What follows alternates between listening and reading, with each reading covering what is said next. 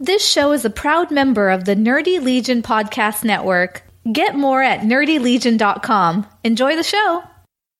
Spoiler alert! What Did You Watch This Week is a candid discussion about recent movies and TV shows, and it may contain spoilers if you haven't watched them yet. Listen at your own risk.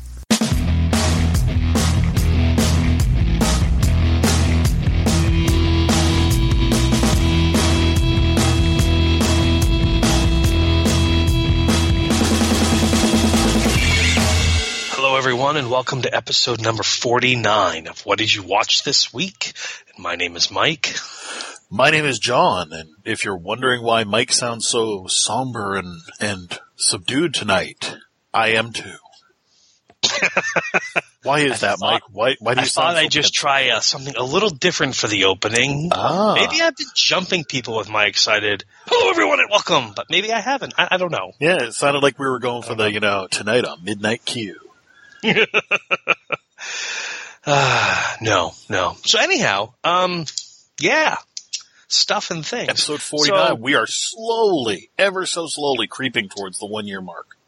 I feel like if we were to go back in time, yep, and look to see when the first episode was posted, I feel like the 1 year mark will actually be earlier than we think, because I think we missed a week. Oh, do you now? Well, you were sick 1 week, and either we posted late or we missed a week. And then when I was on vacation over the summer, I didn't have internet access. So I think we missed a week then. Or maybe we recorded late and early to make sure we still did that. I'm going back here. Episode 1. Oh, it doesn't say when March 20th, 2016. Yeah. So, yeah, we're coming up. We're about a month away. So we are. Yeah, we're going to be lining up for that episode 52. You know what we need to do for that? I don't know what. Clip show.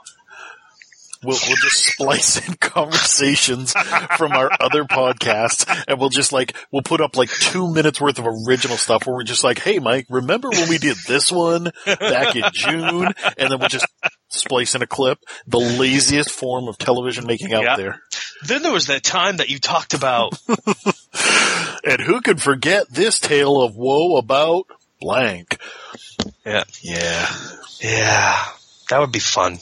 That would be time-consuming but fun. We'd need to hire an assistant to do all the splicing for us. Yeah, we'd have to get the unpaid intern to do that. Yes. You know what I did wish we had to talk about this week? I wish we had new Doctor Who to talk about. I get that. It's going to be 2 months on that. It's April 15th. Because I just caught up on Doctor Who, and I binged it so quickly that it's like I finished too soon, and now I don't have it to watch anymore. I know that there are several naughty parallels that I could draw there about, racing I was setting fast. You up for that. There's a few in there for you. There's a few giggities in there for sure. You got too excited and you rushed right through it, and foreplay wasn't even there, and boom. Yeah, but now just yeah. So now we can we can say, well, it's good that you caught up. I'm really excited that you caught up because,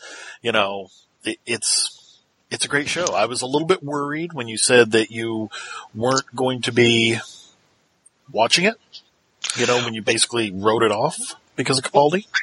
What happened is all right, so that first season with Peter Capaldi, I still don't really like that season.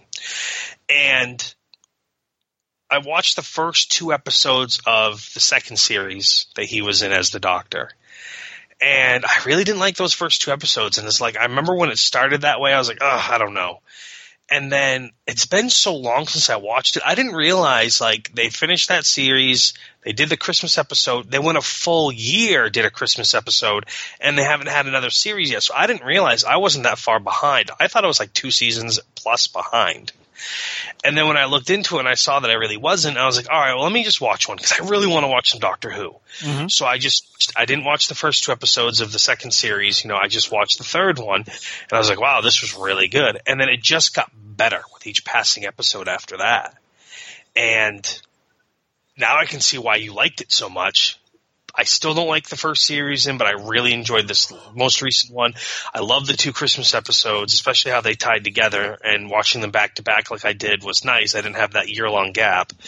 And I'm looking forward to what's up and coming.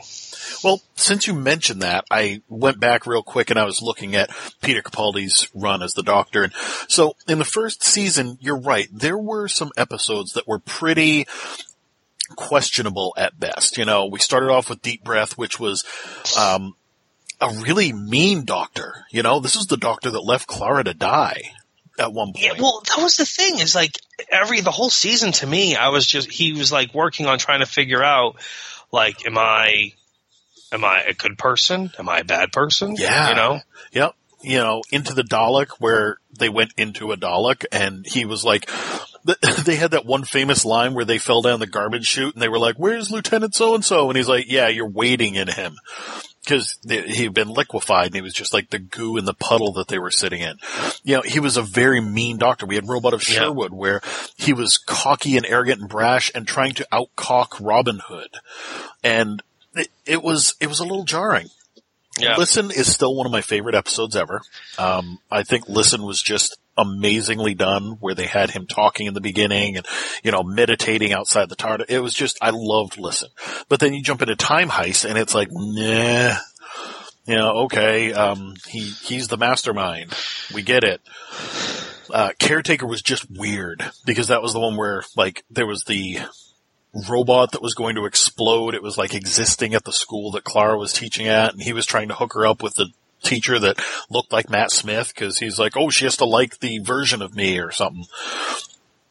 Kill the Moon was weird. You know, do we blow up the moon as a living organism, or do we, you know, let it live and possibly destroy things? Yeah. Mummy and the Orient Express wasn't bad. But yeah, basically looking down through, a lot of the first season of him was very rough. You know, it was tough to watch. Now, you didn't like the first 2 of the next season, which was The Magician's Apprentice and The Witch's Familiar. I did. Yeah. Just because I'm a Davros fan, and I liked seeing that origin story for him as a kid and what drove him to the point that he was at to create the Daleks. I liked it for that respect. And like we had talked about when it first came out, I had watched the Genesis of the Daleks with, the 4th Doctor the day before. So it really set that. That was Davros' first appearance. This was his last appearance. So it really set the tone for me. All right. I guess I could see the book ending it like that. Go ahead. I was just going to say, but this is also the season when they started doing the 2-parters strongly, and yes, I really liked how that worked out for them. It made every one of them feel like a mini movie, or actually a maxi movie, you know, because you had 2-hour-long episodes at a time to tell a story, so you're getting 84 minutes, 88 minutes. Oh, yeah, absolutely. And, yeah. And, I don't know, I just, I also, this is going to sound ridiculous, I understand. Bring it on. Wasn't a big fan of the Sonic sunglasses. Nobody was. And I noticed, like, as I was watching it, when they finally went back to the screwdriver, I even messaged you. I was like, Sonic screwdriver returns, yeah, finally. You did. Yeah. And I don't know why. I just found it was ridiculous. I don't know. It's just not the same. And that's the thing is, like, over the years, the Doctor has always had the Sonic screwdriver. They've made fun of it. You know, when we saw the Master, he had a laser screwdriver. Yep. John Barrowman had his own version of a Sonic disruptor pistol. And that's why you always bring a banana to a party. But it was always a Sonic screwdriver, and that was always the joke. You know, a screwdriver, what are you going to do? Build a cabinet? You know, what are you going to do? Take apart a door? And so when he went so far out, like if it had been a Sonic hammer, I think people would have been okay with it compared to the Sonic sunglasses. Those were just... They were a prop that didn't need to be a prop. The Fez was a great prop. Tennant's short-used 3D glasses that allowed him to see, you know, how other dimensions were affecting our dimension were a good prop for a couple episodes. But that was just for a couple episodes, and it served a purpose, and you saw through his eyes. Yes. You never saw through Capaldi's eyes. No. When he had the Sonic sunglasses on that I can think of. Nope. And it was so iconic that even when they did that 50th episode where they had all three doctors locked in the Tower of London and they each had their own version of the sonic screwdriver, and they made it a point to say, this is the exact same screwdriver just with a different casing. Yeah. So that it could process, the exact frequency over centuries. It's always been an iconic thing. It'd be like if suddenly he wasn't driving the TARDIS anymore, he was driving like a hoverboard. Exactly. So, yeah, I totally get that. I agree. Yes. It's like changing the TARDIS from a police box to something else. Yep. Right. Which they used to in the beginning. Like it was a piano and stuff like that. But right. That was way back. But since its relaunch in 2005, it's always been the police box. Now, normally I would leave news stuff for the end, but I will pop up one of my news things real quick since we're talking about this, and that's they did an interview with the one of the executive producers of Doctor Who, one of the bigwigs at BBC, so not the showrunner or anything, and they were asking about the upcoming show and the reboot. Well, it's not really a reboot, but it's going to be a new showrunner and a new Doctor, and they kept pressing, can you tell us who's going to be the new Doctor? And they were like, no, we're going to treat it seriously and we're going to go through the process. But the woman that they were talking to said, well, I will say this, David Tennant wants it to be Olivia Colman. Yep. And Olivia Colman, you may know, she was the main detective lady next to David Tennant in Broadchurch, the BBC version. And I was just looking her up real quick, and she also appeared in an episode of Doctor Who. Yep. As the character was just called the Mother, so I'm assuming it was a bit part or secondary character, like a background character or whatever. Yeah. But it was in Matt Smith's first episode where he meets Amy Pond. Oh, interesting. Yeah, it was in the 11th hour. And they do have a history of, bringing people back to the show after they've had one-offs. Yeah. But I don't know what her role was. I mean, her literally role is mother, and then there was two kids named Child 1, Child 2, so I don't know, precisely what or where she came into play in the episode. But I'm trying to remember that episode. That was where there was the escaped prisoner, prisoner Zero has escaped, and there was the big eye of the Atraxi in the sky, and that's when Smith made his first proclamation as the Doctor that this planet is protected. Yep. Interesting. And it's the first time he met Amy Pond. Yes, and technically the first time he met Rory, although Rory was just more of a nurse working there than Correct. anything. Yep. Either way, whoever's going to be the next Doctor has some big shoes to fill, but I'm looking forward to seeing what they're going to do with it. And while we're talking about David Tennant real quick, did you see that clip that your sister shared? I'm sure you did. With his, he was nominated for I don't know if it was a Lifetime Achievement Awards, but it was some special award, but they didn't tell him. They just announced that they're going to present it, and then they played the video, and then he's watching it, and they actually had a camera on him, and then the video comes on, and he realizes, oh shit, that's about me. Whoops. Yeah, it was awesome. That was a great, because usually the people know way in advance. There's no surprise. Right. When they do those type of things, they know, but I loved how they didn't tell him. And then they kept going to that guy, and he'd get broken up or he'd get emotional. Mm-hmm. And I didn't realize it was his dad until at the end when he said, of course I favor him. I'm his father. So. Right. Yeah. Yeah. That was a cool video. It was. That guy's just cool little thing. Yeah, he is. David Tennant's the man. So, all right. I have to ask. Yeah. Since we've been talking about all this stuff with, David Tennant and Doctor Who and stuff. What did you watch this week? Oh, well, I watched some stuff. Oh, and some other things. Yeah. And I did not get to a couple things. Me either. But and then I rewatched a couple things. Oh, yeah. I watched several things. I watched one movie. I watched a new trailer for another movie that I've already seen the trailer for, but it was new. And I formed some opinions on a lot of the stuff that I watched. Oh, you formed some opinions. I did, yes. Fascinating. Isn't it? Well, I guess let's start with well, you have The Walking Dead to talk about. Yes. You have the first episode. It was the first episode back. The one highlight of this episode I felt was the Walker Massacre. So I'm gonna drop that right there and then backpedal a little bit, leave you hungering for it. But basically, when we last left our heroes, Daryl had snuck out of the Saviors camp and he had been reunited with Rick and company, and they made their way to the hilltop where Maggie and one of the other ones, Sasha, were there. And so it was like a reuniting of all the people, and it was like, oh, what are they going to do now? They've decided to fight. So this episode was about them trying to recruit people to the cause of let's kill the Saviors. Because, it worked so well for them before, and they've really, grown a lot since they were castrated and knocked down like 4 members and had all of their guns and RPGs and explosives taken and have almost no food and everybody's demoralized. So, it's the perfect time to say, yeah, now it's time to fight back. But all I can hear is that Adele song about rising up playing right now. Sorry, keep going. Oh man, I'd love to put that in there, but I don't think that we have the rights to it. I think we'd probably have to pay money or something. I don't know how that works. I don't think anyone would find out. Realistically. But anyway. Yeah, realistically, it's not like anybody in Hollywood is listening to this podcast. And if they are, feel free to tweet us. I could be wrong. But anyway, so they went to recruit at Hilltop, and Hilltop basically told them to bugger off. And, well, that was the leader of Hilltop. And then the people of Hilltop were like, no, we want to fight. There's 10 of us that want to fight. Great.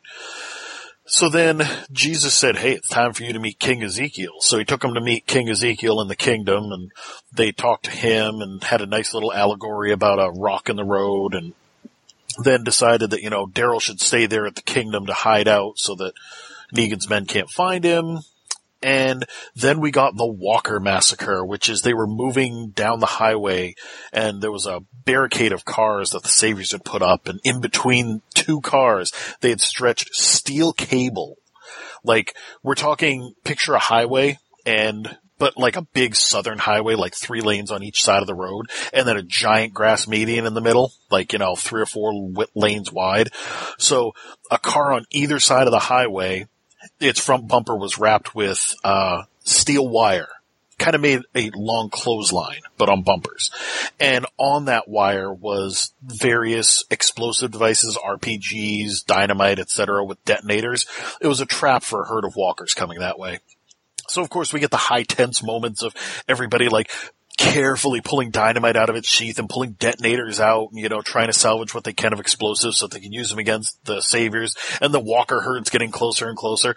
And then at one point, most of the team is in a vehicle down the road, and Rick and Michonne are the only 2 left, and they have to get to them, so they each get in a car, and they each drive forward at matching speeds and just mow down walkers. I know it was CG, but it was so fun to watch these 2 cars with steel wire between them, racing down the road and just cutting a swath straight through like 1,000 zombies.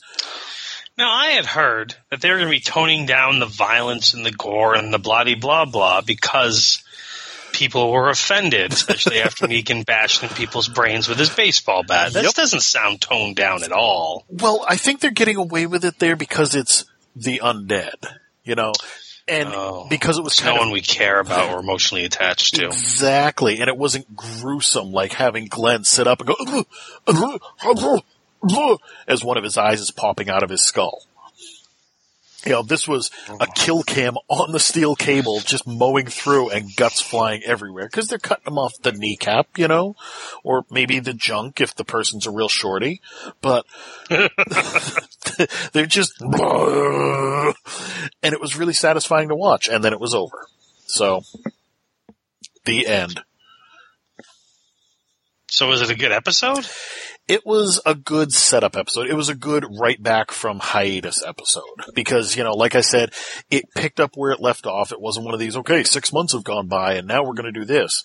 It was a resolution to the question of, are they really going to try to recruit people and will they say yes?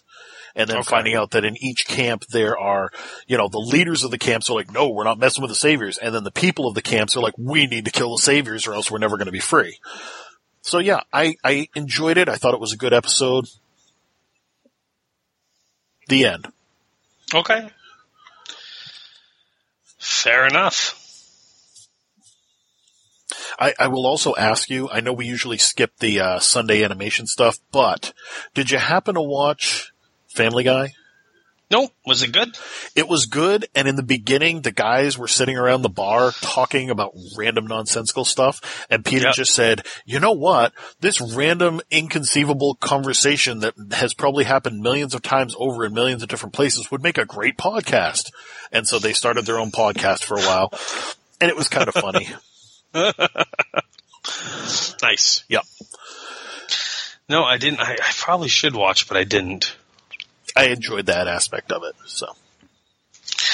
I have a lot, like between shows and then wrestling.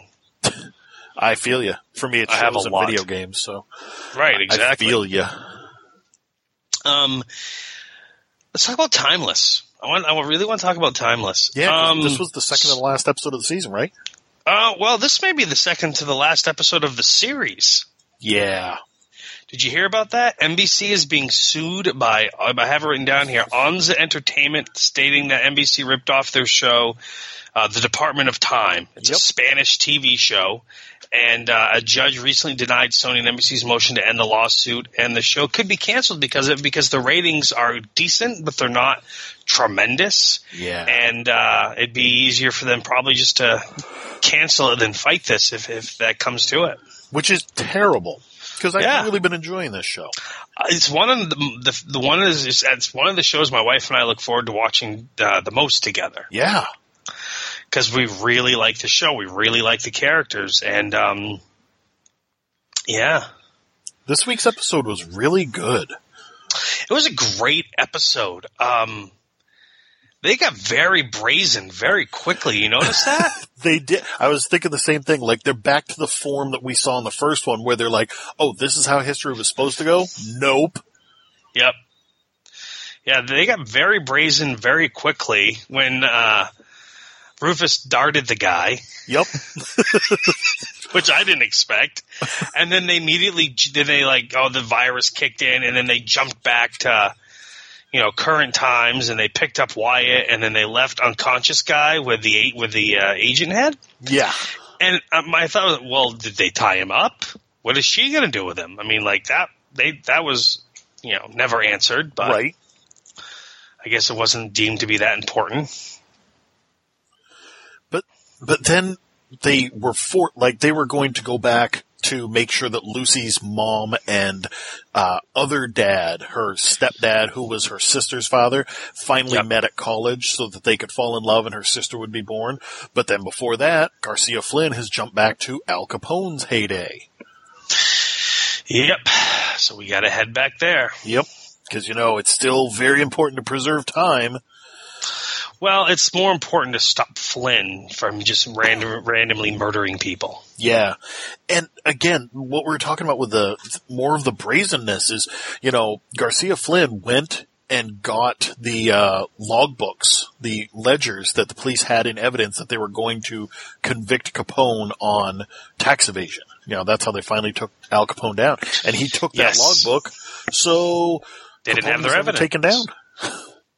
And then Capone arranged to have Elliot Ness killed. Who is that? Misha Collins did not last long in this episode at all. No, he didn't. He had to get back to Supernatural to keep filming there or something. Yeah, I know. I was surprised how quickly they killed him off, especially literally just after introducing him. Yeah. I was like, oh, we're going to see Elliot Ness, and maybe he's going to, kick around with them for a little while, and oh, no, he's dead. I think I honestly, hit the play button at that point so that I could see where it was, and I'm like, we're only 15 minutes into this episode. I don't even think it was that far, was it? I don't, it wasn't that far. It was quick. Yeah. It was quick. And then where they end up recruiting John, Al Capone's brother. Yes. Because. Go ahead.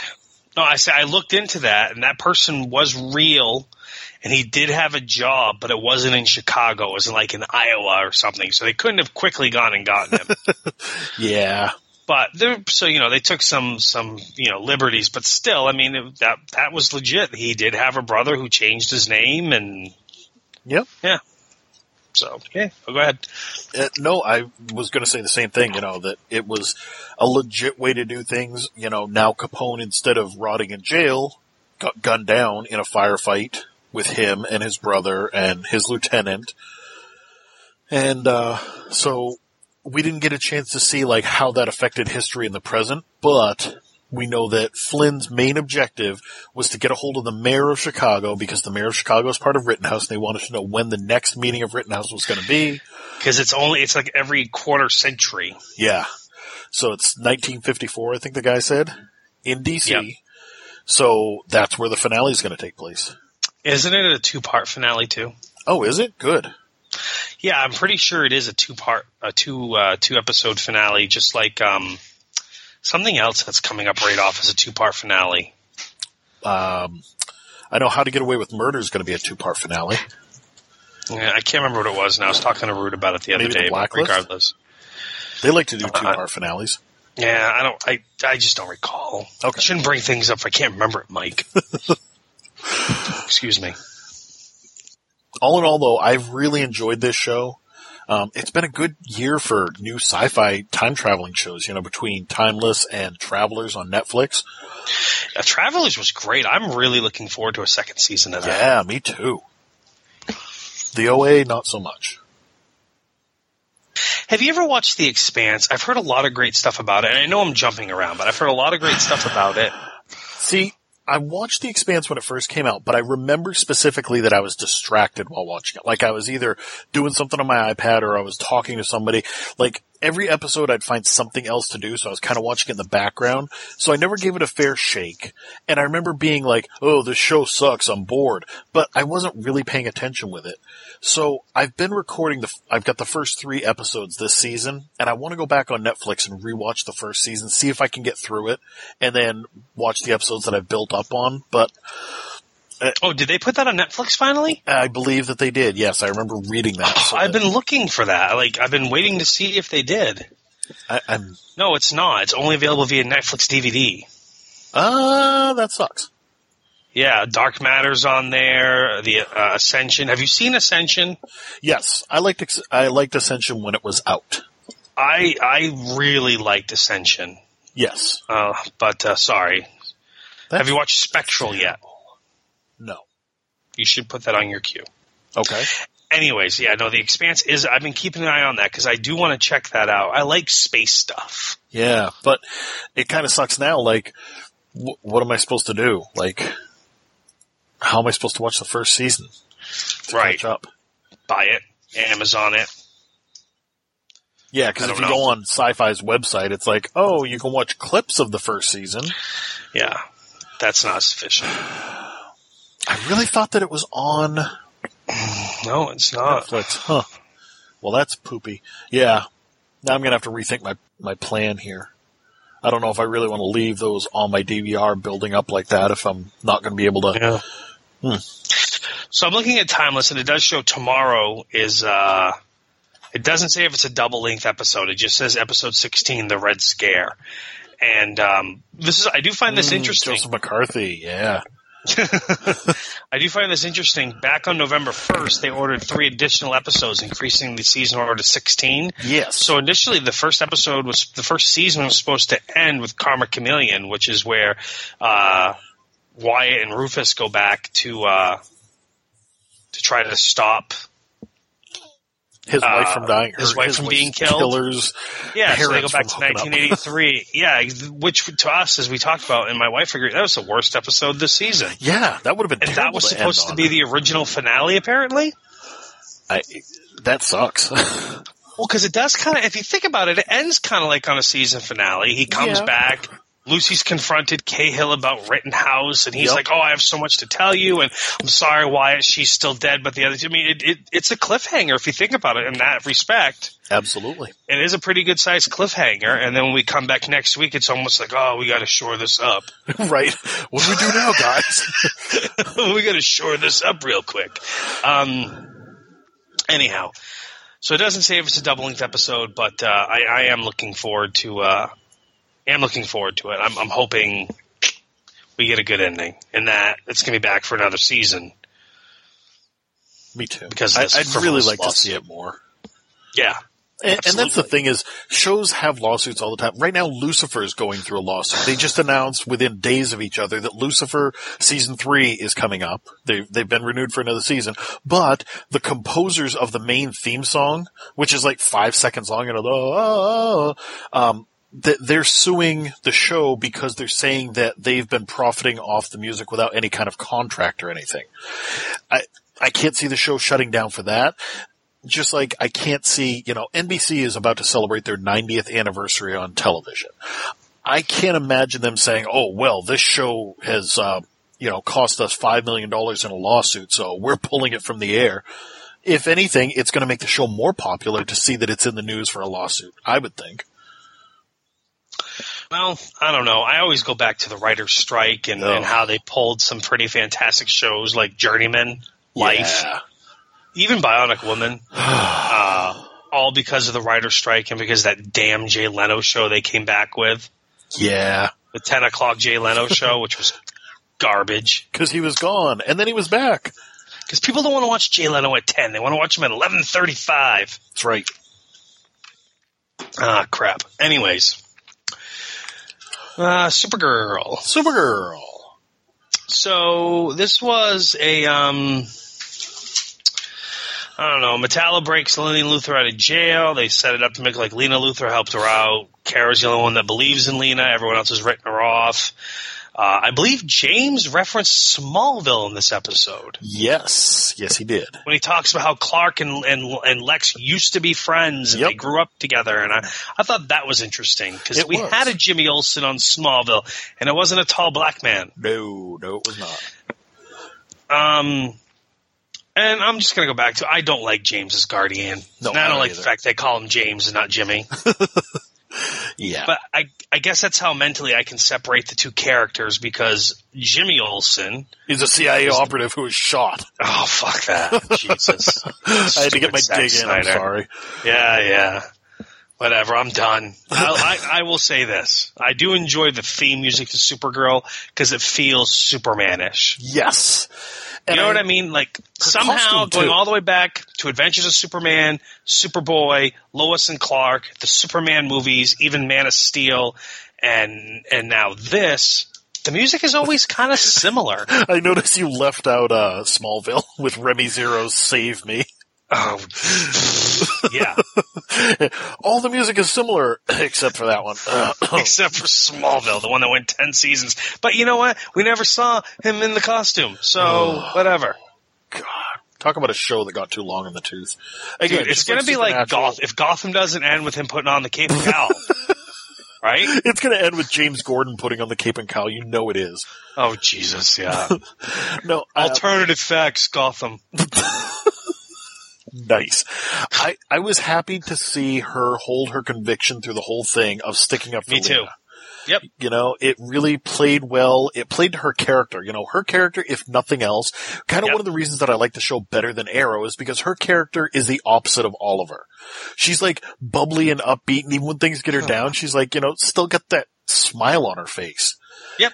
And the one thing that I had a major problem with was the guard walking up to Metallo's cell and saying, mail call, and he's like, I shouldn't have anything. And the guy throws an unopened package on the floor.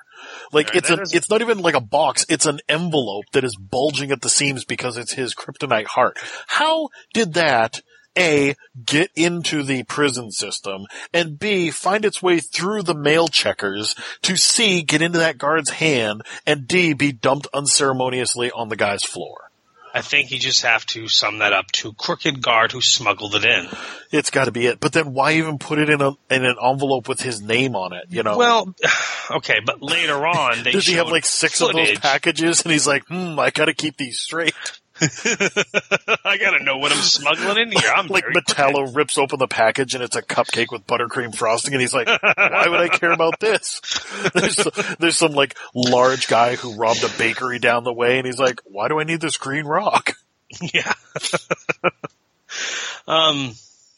Synthetic kryptonite they're introducing into this.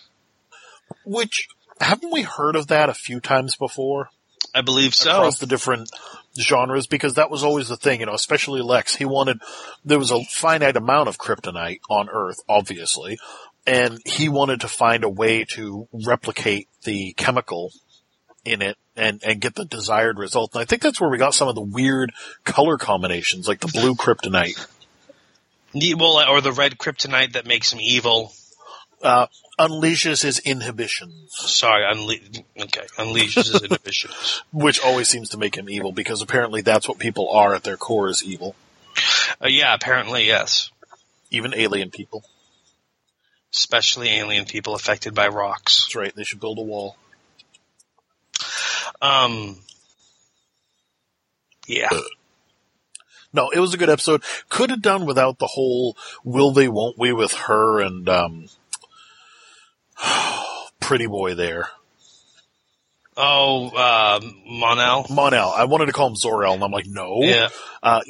That whole, how are things going with you and him? And she's like, oh, we're not dating. We went on one date. And, oh, so he's not really dating you. Oh, so he's Stop it. Yeah, I see. I forgot all about that part. I blocked it out. And this was also the beginning of this episode when they were all at the alien bar. Humans at an alien bar. And they were all introduced to Alex's new girlfriend. Okay. And once again, the aliens at the alien bar have to know that Kara is Supergirl. Right? Okay? Like, they have to know. Especially when they have the drink that only they can drink, only Kryptonians and whatever Mon-El can drink. You know what I mean? Like, sorry. Why does she keep ordering this? Yeah. She's just gonna eat her insides out. Oh, wait, no, she can take that. She must not be one of the only 2 Kryptonians known on the planet Earth. It was really cool, I thought, that they opened up the next episode at the end of this one. Yes. With Mr. Mxyzptlk. Yes, I did enjoy that. Far more ravishing and charming looking than I'm used to. I'm the old school orange suit imp that, is like 1.5 feet tall floating in the air. I thought that was quite interesting when I was like, oh, he's full grown. He almost looked like Adam Driver. I was like, is this, Kylo Ren coming down to propose to... But yeah, it opened up for the next episode, which I'm really looking forward to. I am too. I think it's going to be great. I had to explain this to my friend Kelly because, she was asking me about it. We saw the preview and she's like, what? And I said, it's Mr. Mxyzptlk. He's an imp from the 5th dimension and he comes here and he can alter reality and wreaks havoc on everybody and turns the world upside down to do whatever he wants. Usually just to have fun. Howie Mandel did a great job as him, by the way, in Lois and Clark and the New Adventures of Superman. But anyway, the only way to get him back into the 5th dimension is to trick him into saying his own name backwards. Which I remember watching Superman when I was a kid, the cartoon. Yeah. And they found many ways to trick him. Yes, they did. It'll be interesting to see how they figure this out and how they do it. Like, maybe they'll have to talk to Superman because he's dealt with him before. I don't know. Well, we haven't seen him come back yet, which I was surprised. I thought we'd see more of him. Yeah. They haven't even really mentioned him. Just in the opening credits every week. Oh my God, I'm tired of that. But yeah, it also always reminds me of that one little skit on Family Guy where Adam West was on Jeopardy and he got Alex Trebek to read his own name out loud. Kebert Zella. And then he poofs out and Adam West is like, the only way to get him back to his home dimension is to make him say his name backwards. Kebert Zella? Just those boink. Celebrity Jeopardies on Saturday Night Live. I used to watch those so many times. They were hilarious. They should do a compilation just of that. Oh my gosh. Oh my goodness. Those were so good. I would too. I would literally love to watch all of those from the first one to the last one. They were so good. God. Your answer is a V. Well, try as you might. V is Roman numeral 5. And that, sir, is the correct answer. And your wager is suck it, Trebek. and the V was the top of the K. I have that. You've seen it. I have that on a shirt that is blue, so it looks like the Jeopardy screen, and I will wear that sometimes and look for the few people. It's not a lot, but the few people who like point and snicker. Usually they'll go get a friend and they'll be like, come here, look at this guy's shirt," because those are the people who are awesome. Yeah. Who recognize that. That is so old. Like, that is so old, too. Like, that is... It is. Back when Daryl Hammond was playing Sean Connery. Yeah. Oh, God, that was so great. Ape tit déjeuner. It's a petit déjeuner, Mr. Connery.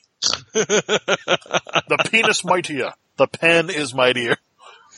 I'll take swords. It's S words. The pen is mightier. That's not what your mother said last night, Trebek. Norm Macdonald's Burt Reynolds. Yes. What is that? It's a big hat. It's an oversized hat. It's funny because it's bigger than a normal hat. Oh my God. That was phenomenal. I want to go watch those now. I do too. Seriously, if anyone listening hasn't watched SNL, Celebrity Jeopardy, do yourself a favor.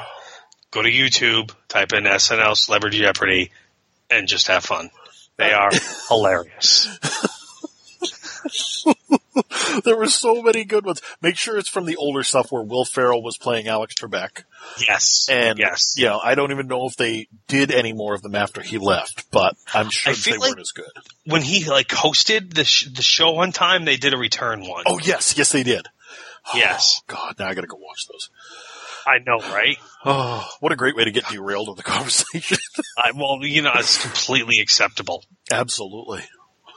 Oh, yeah, it's completely acceptable. Oh, God, even BuzzFeed has a thing about it. 21 times SNL Celebrity Jeopardy was dead on. That's so awesome. Yeah. That's... Sorry, I'm reading one now. I'll take anal bum cover for $7,000. That's an album cover. The fact that they came up with some of those categories that can be reinterpreted like that is just great.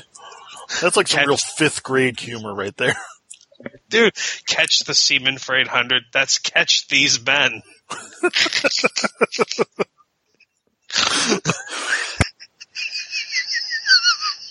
Okay, all right.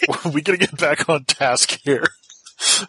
We gotta get back to the podcast before we just spend all night diving into this. Oh my God, which we could. I'm sorry. Oh gosh. Oh man, these are so.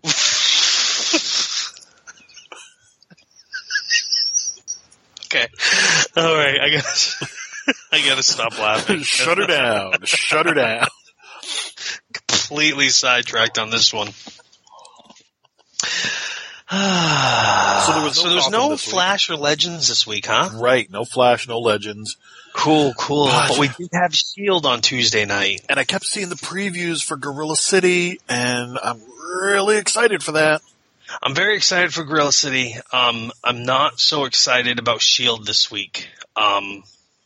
How so? It's just the ending. Yeah.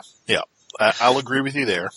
I mean, I thought it was a good episode. I was enjoying the episode, and then up at the end, I was just as soon as I saw one of them questioning the time, oh, why haven't we heard from me? Why can't come? I'm like, oh my God, how many are they going to make into these? Right. And then yep, all 4 of them. Those 4 are all going to be LMDs because Gemma is with Fitz the whole time. Yep.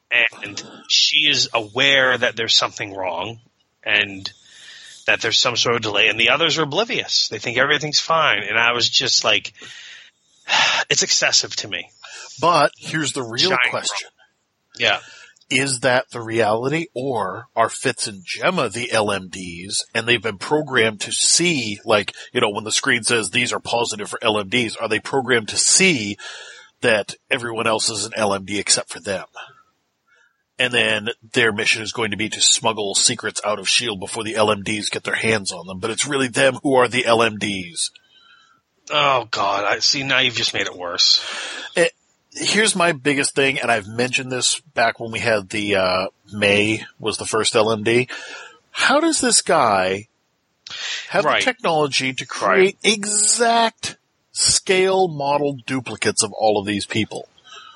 You look at those 4 that went in there, and they are wildly variable in their sizes, shapes, colors, demeanors, genders, etc. Oh, wait, your whole plan is blown to shit, though, because at the end... Well, no, I guess not, because at the end, Coulson wakes up May.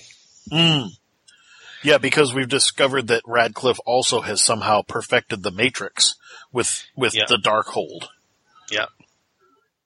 Ancient book of magic that lets you create technology. I don't know. I just know, I thought this has been a really great season so far, a really powerful season so far. With Ghost Rider and such? The Ghost Rider section was great. I've enjoyed the LMD so far because it hasn't gotten ridiculous. All right, there's Ada, okay, and then he's been able to build the May. All right, that's okay. We're good. Okay, he built himself. All right, well that kind of makes sense. That might be one of the first one he builds, because he is working double both sides. Okay. Oh, he built 20 friggin' more? Yeah. No. It's just... I'm just going to say it. Boobs. Okay? Yep. How is he getting... he could get their weight and their height from their charts, but how is he exactly matching the female LMD's boobs so that when they put on their bras that are in their houses and they're supposed to fit perfectly right, they're fitting perfectly right? How is it that they're not wait a minute, this isn't right? Mm-hmm. I don't seem to fit into my bra anymore. Yeah. It's bugging me that he has access to all of their specific measurements. Yeah, and that none of them question it. Yeah. Yep.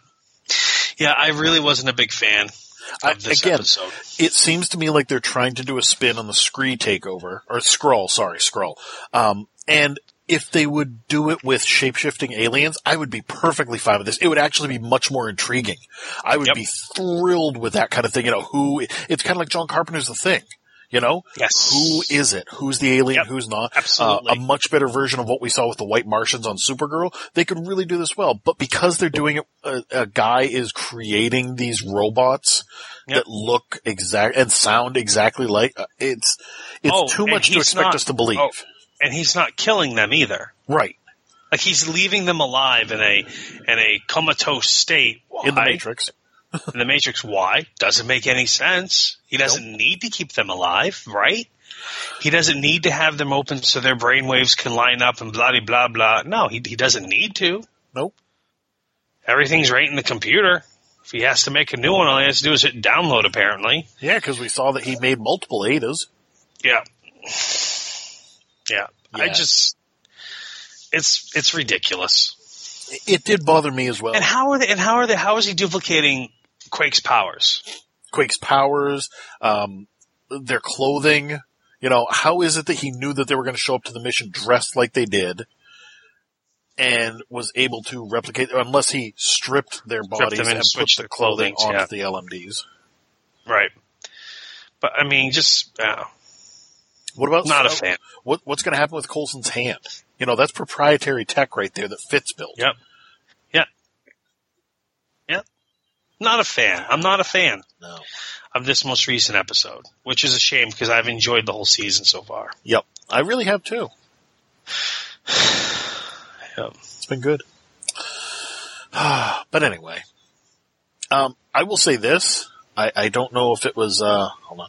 I don't know if this was Tuesday or not. I feel like it might have been, but either way, this was my last episode of Riverdale. That's on Thursdays, I think, and I'm surprised you lasted that long. I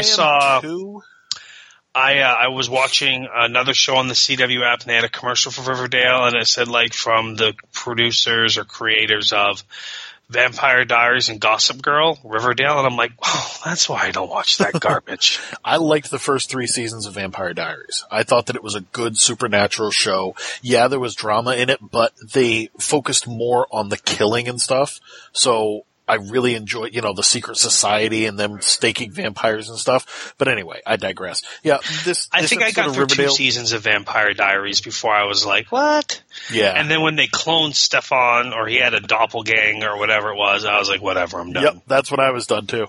I was like, no, I'm done with this. Or like, I'm glad I stopped watching this show.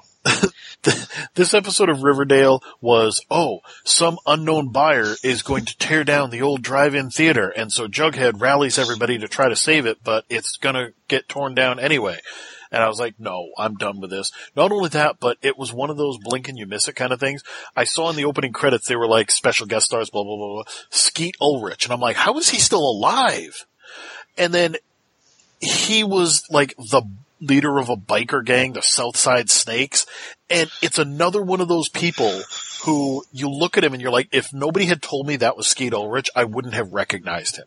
Like, I wouldn't have said, doesn't that look like an older Skeet Ulrich? You couldn't recognize the guy.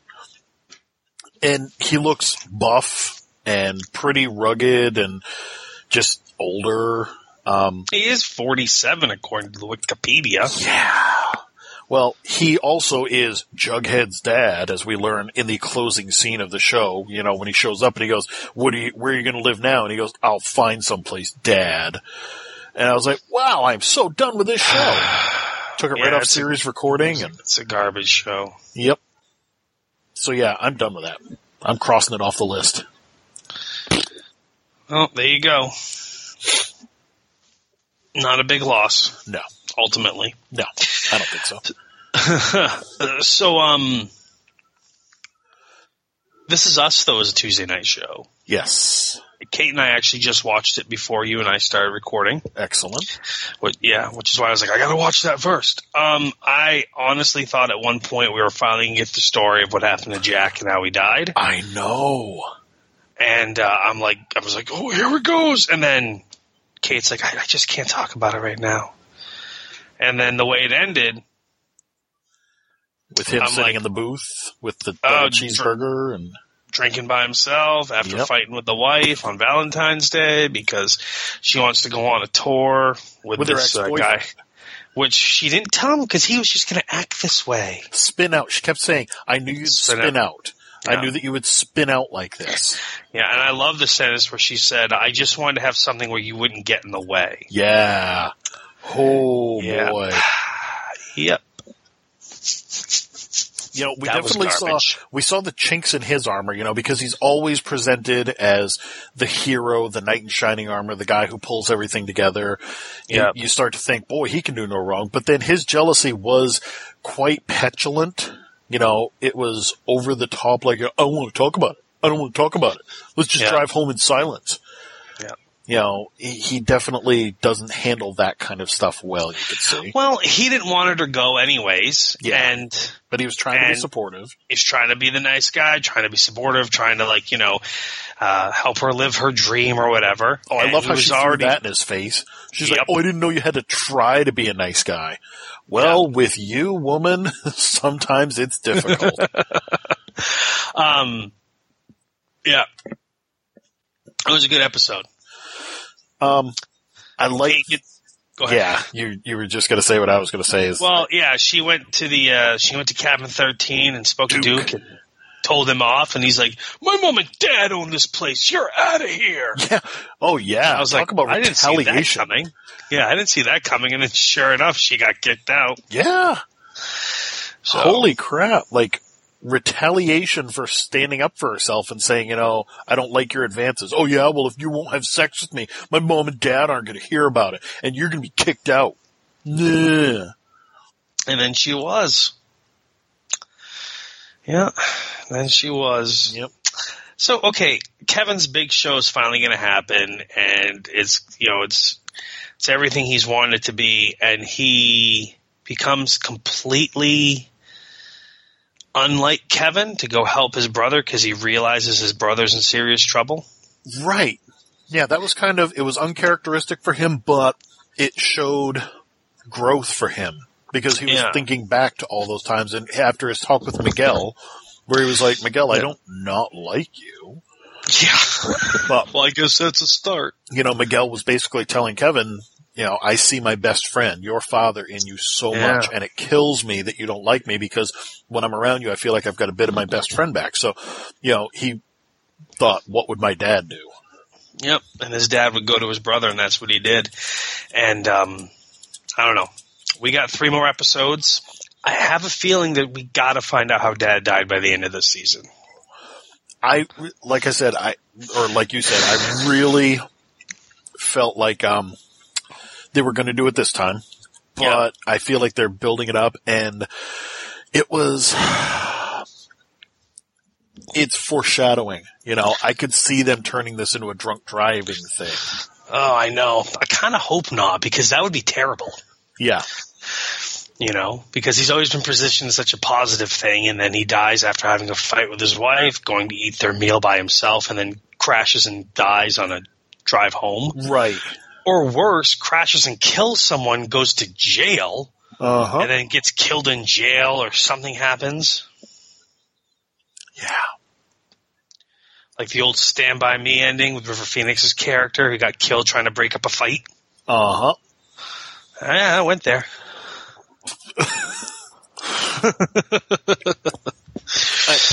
I felt bad on both ends of it. First off, hold on. Can we just say, I think the name of the play was The Other Side of the Egg or something like that, or The Other Side of an Egg? Yeah, something like that, yep. How pretentious is that? That just sounds like somebody who's pretentious wrote a play. Sorta, yeah. But anyway, so, I felt bad for Sloane walking out on stage and thinking that, she's going to get reviewed by the New York Times and that everybody's here to watch their initial performance, and she turns around and he's gone. Like, no explanation, no note, no nothing. He's just gone. Yeah, that was kind of a dick move. Let's be honest. It was a dick move. It was a humiliating move, but I also get why he did it. It sucks that he had to pick that one moment to finally become a human being, but right. Like, he couldn't have grown a little bit more before this, like gone and rescued Kate from her would-be sexual predator, or, Well, but he didn't have that talk with Miguel. It's true. About how he's his dad. Yep. That's true. You're Jack Pearson's son. Boom. Yep. And that was the name of the episode. They always find a way to put the name of the episode into one of the lines. Yes. Yep, I've noticed that. They tie it in. So, yeah. I don't know. It's 3 more episodes this season, so I've been renewed for 2 more seasons. Yep. So it'll be interesting to see what happens if they don't have flashbacks anymore. Right. Because unlike another show with flashbacks, I enjoy these ones because it makes sense and it builds towards the plot and the storyline of what's happening, and it ties in nicely as opposed to just being like, all right, enough already. I will agree with you. That's enough! Speaking of that crappy show, this was my note. You ready?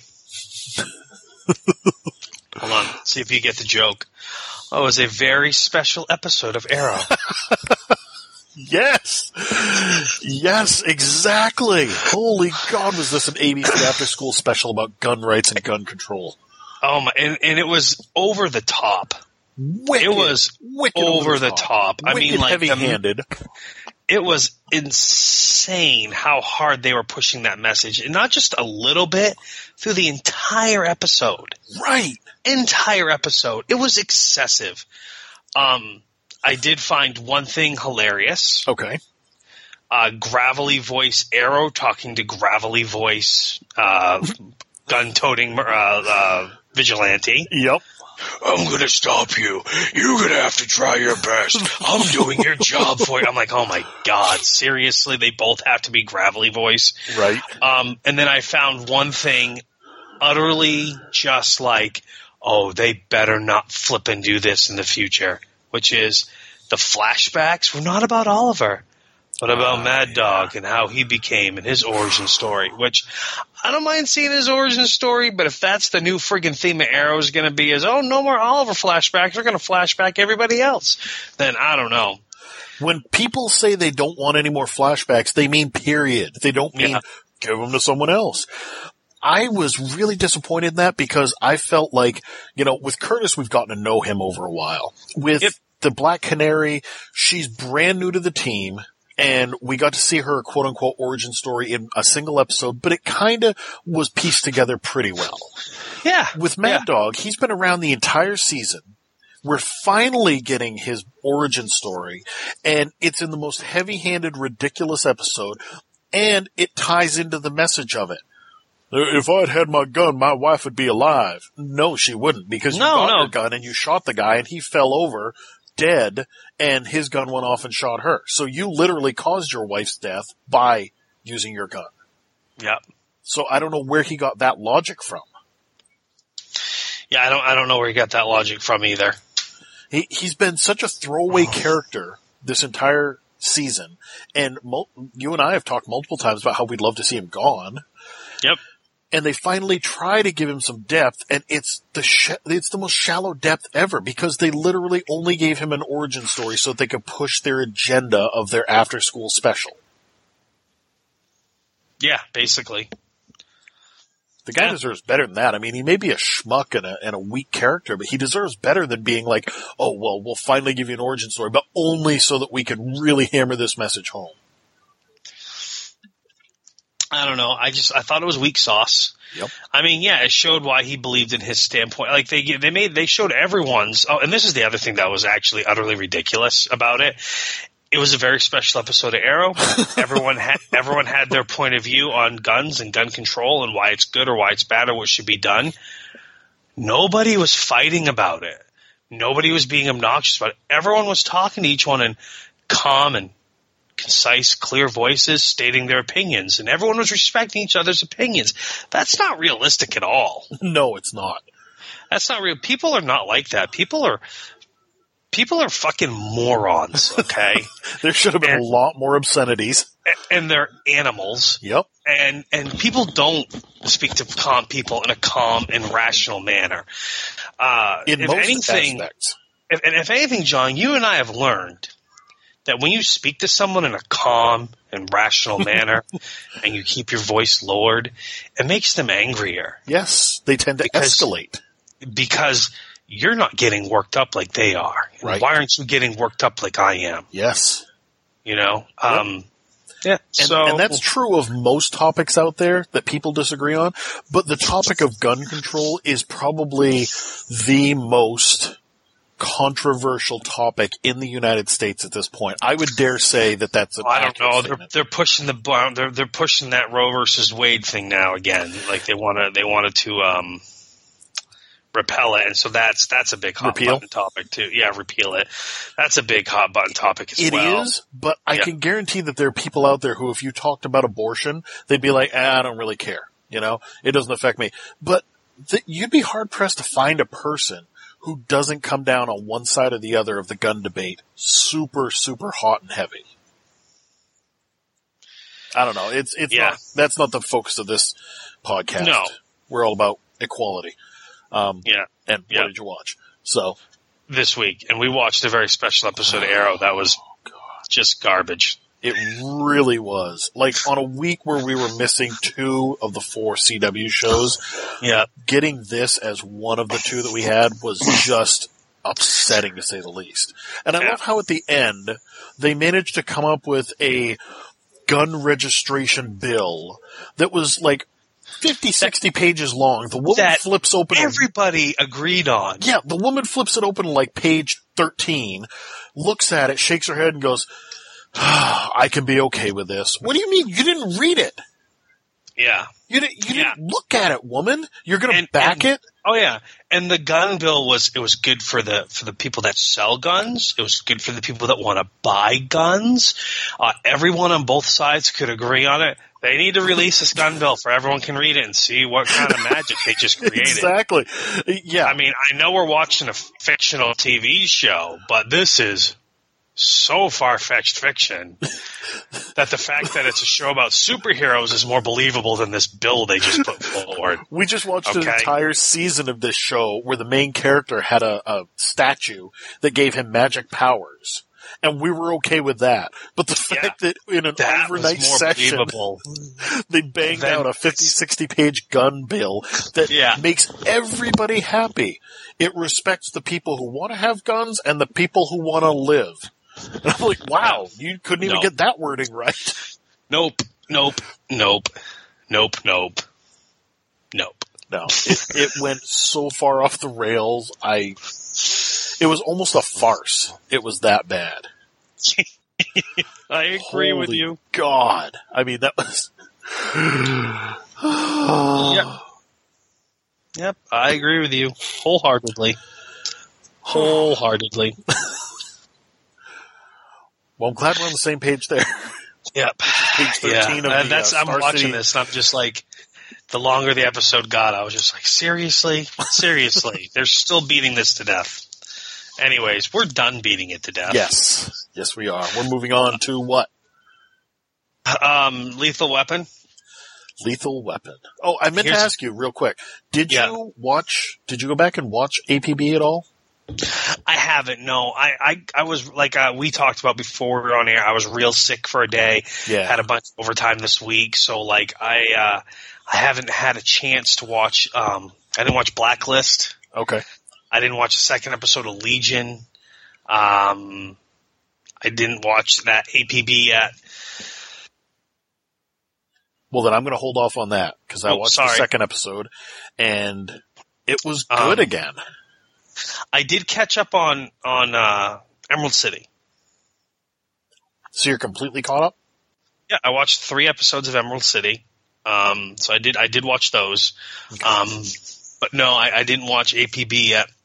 All right, I'm holding APB to the side until you're caught up. If I don't watch it by next week, then I'm you're free to talk about it. Yeah, but But real quick, Lethal Weapon. Palmer's back this time. She has a target on her back. I was wondering when you were going to bring her back in. Yep. This love interest for Riggs. But I've been dying all week to hear your feedback on what you thought of Thomas Lennon's character. Leo Getz.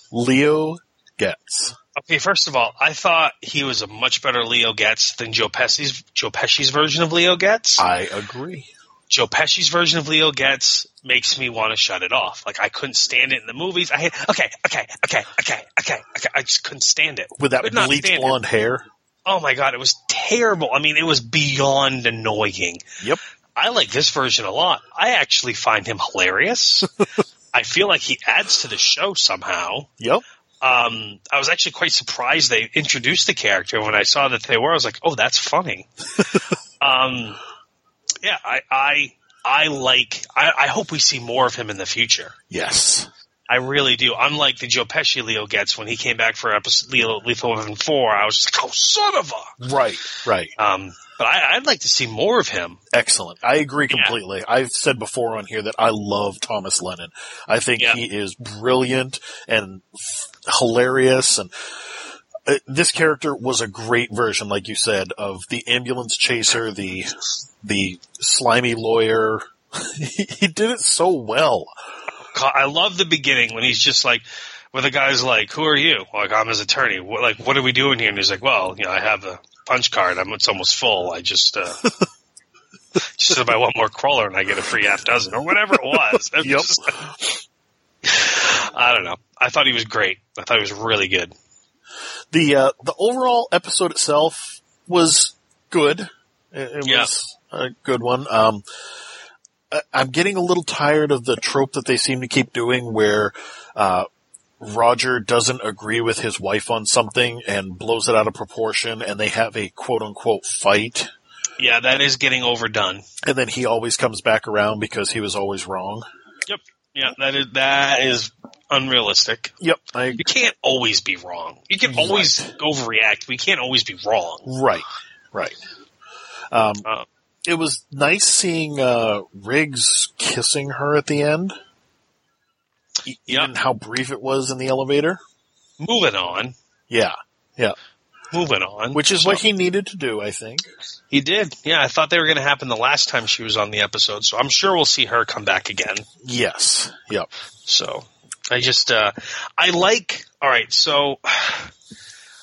the captain on this show. I do too. I like how he's not a yeller. You know what I mean? Like, he's not the stereotypical, like, 80s cop captain who's like, you know what I'm talking about? Like, I guess the best version I can think of is Last Action Hero. Yes! I like how he said it almost in unison. Uh-huh. Yeah, I really like the captain on there. It goes back to the episode for me. I don't know which number it was, but the girl comes in. She goes, Riggs called for backup. What, Riggs called for backup? He's like, yeah, send everyone. Get a helicopter. Yep. Send the SWAT team. Like, you know, like. He's not a yeller, but he's also not the clueless incompetent. Like, he's quite competent. He knows what's going on in his place. Yep. He's got a bit of a wisecracking side, but he's not, like, over the top. He's a good character. Yep. I know we've said it before, and we'll probably say it again many times. Beside the fact that this has the name Lethal Weapon on it, and some people don't like the fact that, you know, it's detracting from the movies, this is a really fun show. I really genuinely enjoy watching it every week. Yes. I enjoy watching it every week as well. It's like when I got my tablet up and I'm at work and I'm going through my Hulu and I'm like, ooh, Lethal Weapon, new episode up. Yeah, it's pretty like, I look forward to it as opposed to like SVU. I'll put it on. It's like, oh, that'll be a background episode. Yep. Because I'm going to do something else. Like, I'm going to work on putting the schedule together, or I'm going to do this, or I'm going to do that. Actually, speaking of SVU, real quick, it was another decent episode this week. Oh yeah. Yeah, 401st episode. Huh? The 401th episode. Yeah. It was like it was another decent episode this week. I'm just going to leave it at that. That's literally all I'm going to say about it. Superstore. I laughed a lot in this episode. Oh my goodness. Because, okay, like, and I never worked in retail, like you did, or whatever, but like, I know for a fact, like, the Walmart stores in Maine, the heat and the air conditioning is controlled by Bentonville, Arkansas. Yes. And, when it's winter here, but it's not winter there, the air conditioning is still on in Augusta, you know, or wherever. So I thought that was hilarious. Dude, when I was at Linden's and things, that's how it was. And the thermostats that they had installed were 20 feet off the floor. Yeah. So basically, like, in the wintertime, the heat would kick on, and then as soon as it hit the thermostat, it was like, okay, it's warm. But of course, warm air rises. I lived through that. But it was the opposite. I'd have people who were walking in, and they're like, it's freezing in here. I'm going back outside where it's warmer. Yeah.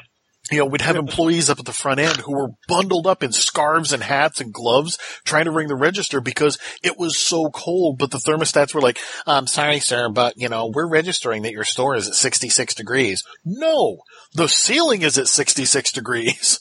Down here where the people live, it's like 40. I loved the automated thing where she goes, well, my computer shows that it's a 66 degrees in there, and generally speaking, when things like this happen, we just say it's not the computer, it's the person. So I'm going to put this down to manage your error. What? No, it's not manage. I'm just like, okay, that's funny. Yeah, it's like, I've never really known a computer to have an error. Yeah. Okay, then people that keep going up to the counter to say, hey, it's really warm in here. Like, why do people have this overwhelming just compulsion to state the obvious to people? You know what I mean? Like, I just, like, when I get 25 911 calls on the same vehicle off the road, okay? Now, granted, I try to say to my mind, okay, they don't know that 24 other people have called in already about this. Right. They're going by, they're doing their civic duty, et cetera, et cetera. But when there's an ambulance there, or there's cones out, or there's a police car there, and you go, okay, that's odd, ma'am. My officer's been on scene for like 5 minutes. Oh, I saw it like 10 minutes ago.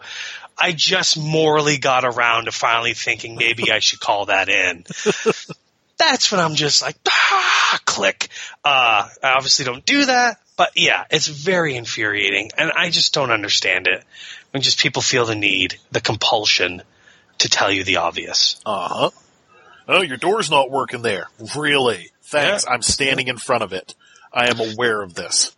Yep. Yeah, exactly. Or back at the video store when people would come up, they'd be like, "You're out of that movie." Yes, I know. Okay. Let me reach down my pants. Nope, there's none in my butt. Yeah, Thanks exactly. for stating the obvious. Can you check in that box over there? Sure. And he'd rip the door open, pull the empty box out. Doesn't appear to be anything in it. It's the third time you've asked me to check. Yeah, Trust you me, know if that the movie comes in, you'll be the last person to get it. you know that hot blockbuster that just came out on Tuesday? Well, it's Friday night at 9 o'clock. I want something to entertain my girlfriend. You're out. Yes. Surprise, surprise. You are correct, sir. It's unavailable. Anyhow, I thought it was a great episode. Yes. Wait, what were we talking about? Superstore. Oh, yes, yes. I liked, what was it, Dina and Garrett in the, in Yes, Glenn's office. they're hiding out in the office because there's air conditionings in there. He's just like, so, sex? Yeah, get your pants off. Remember that time we had sex? All right, take your pants off. They get so bored that they're like, want to have sex again? All right, whatever. Yeah, all right, sure. Yeah. The sound of your voice makes me want to punch myself in the throat.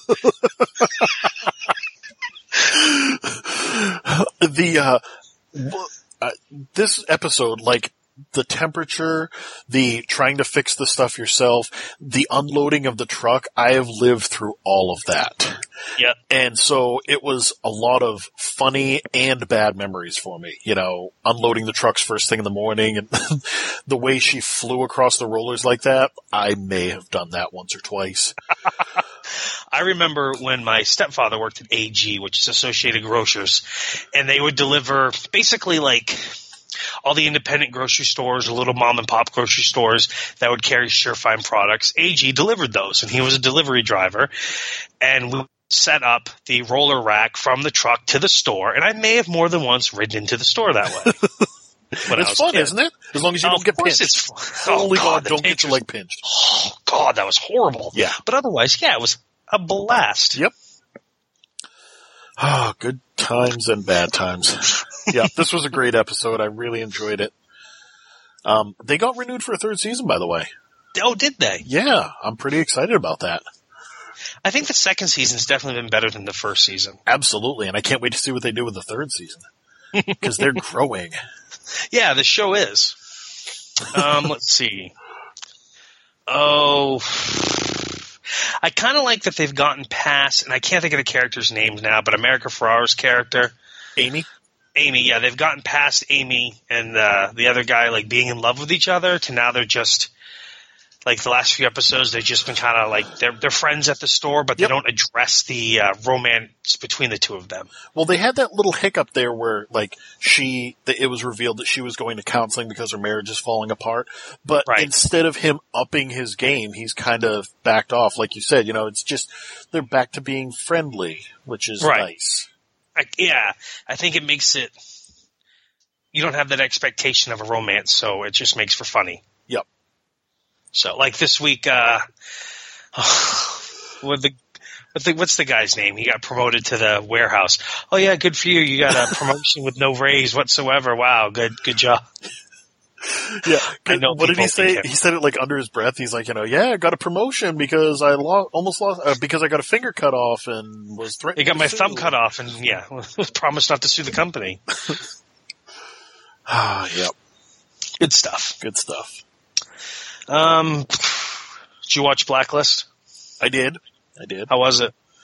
It was good, actually. It was a follow-up. You saw last week's one, right?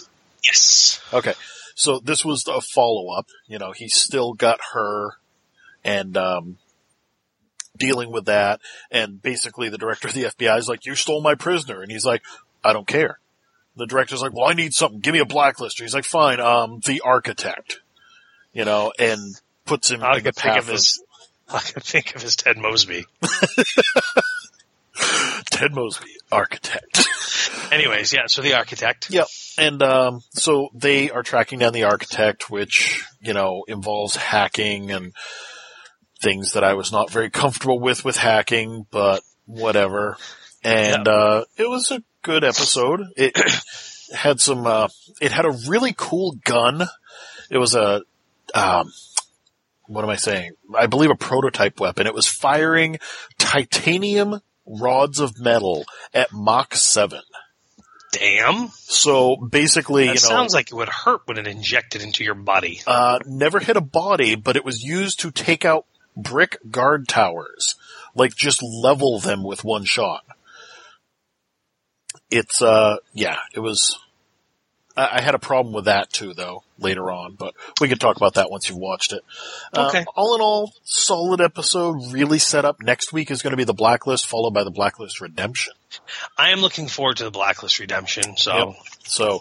And this one, once you've watched it, we need to talk about it because there was a quote-unquote twist in it, and I think I've got it all figured out, but I want to wait until you're on board, and then we can talk about what the twist is and if you believe the same thing I do. Oh, okay. I'm just going to leave it at that. Okay, sounds good. Powerless. Yes. Atlantis and Sinking Day. Yeah. Well, Corbin Benson is Van's father. Yes. I don't know about this show, dude. Like, and it has nothing to do with the fact that it's so far removed from every other superhero show. Just the show within itself as a standalone show. It's not screaming out to me. You know what I mean? It's not something that I'm excited to watch every week. I get some chuckles out of it. Again, mostly from his assistant. Yes, she was quite hilarious this week with her sexual harassment statements. I loved it when the new hire Alex. Yeah, when Danny Pudi wanted to test if he was a hero, and he pushed her mug off the counter that said "Mom," and it like shattered, and Alex just jumped over and kept walking. She's like, "My son made me that, dick."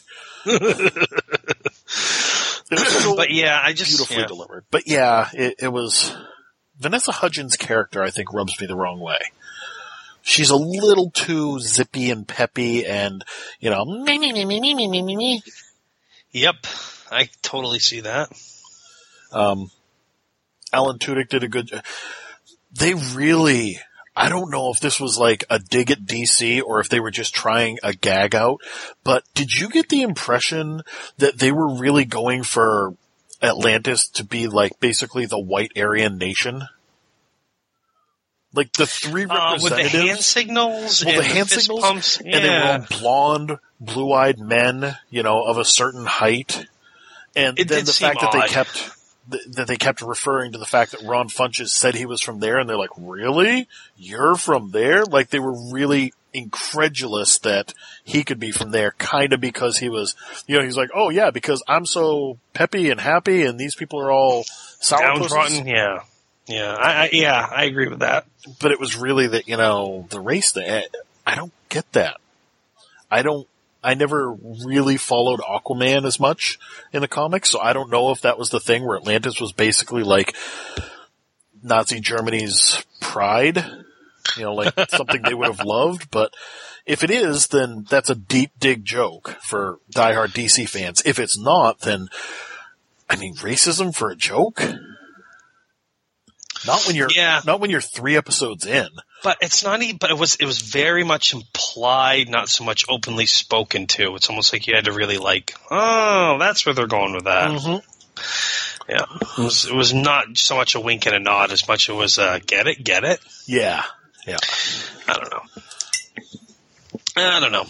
I'll keep watching it for now because I don't have any conflicts. Yep, fair enough. So I watched Grimm this week. Oh my god.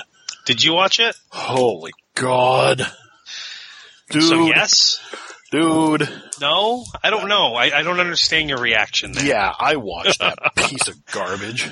Okay, alright. So for those that don't know, I have lots of notes on this. Oh. Why? I don't know. So the group goes on a getaway for Monroe's birthday. Alright, that's kind of neat. You go away for your birthday, your friends go. Not kind of odd that Eve goes because she's Nick's ex, and they have some unsettled things there, but they're going to go together, the 3 of them, I guess. I don't know, whatever, sure. And then while they're there, a Cupid-style Vesson recognizes Burkhart, not because he's a Grimm, but because before he became a Grimm, he arrested his dad, and so he decides to Oh, they're there for a birthday, so he Mickey's some champagne with some of his magical Vesson powers, and hair. Hair. Well, he's got to have something, to make them fall in love with each other, because he wants them to basically become so violently in love with each other they kill each other themselves, etc., etc., etc. Dude, and so where did they get the hair? How did he know the clothing articles that he could pull a single hair of each person from? I've checked my shirts, my pants. I don't walk around with my own hairs on my body that often. Yeah, that was pretty unrealistic. I agree with that. He managed to break into all the rooms and do all this, and then get downstairs, and then spit in all their drinks, then drop the hairs in each one of them while they were somehow not in. It was unrealistic. I agree with that statement. And then, of course, he bumps into one of the employees there, and a single hair falls off her and goes directly into one of the glasses, affecting it. That was convenient. Not just affecting it, but they changed to different colors of the rainbow. Yep. It would have been one thing if each one turned red and then went back to champagne, but it was like each one turned into a different color, and that's how we knew, because, then later on their eyes turned to the color that matched the glass that they drank from. Okay. How did the girl not notice? Like, how was she bump into that guy, the hair falls in, it changes color, then changes back to champagne. How did she not say, whoa, dude, what are you doing? Well, she saw some Vesson Vogue by the end of the episode, and we don't know how that affected her either. So, of course, Rosalie's pregnant with triplets, so she says, I can't have that single glass of champagne because I'm pregnant. The guy doesn't seem to react. He's kind of like, oh, whatever. So Hank takes 2 glasses, but basically Wu ends up falling for Holly, the worker. Yep. Eve falls for Nick. That seemed obvious. Adeline falls for Monroe. Nick falls for Rosalie. And Hank, this was the funniest and greatest part of the entire episode of this entire season, because Hank falls in love with himself. Yes. And that was magical. I mean it. Like, the way they did that, the way they handled that, you have to agree, that was amazing. That was really well done.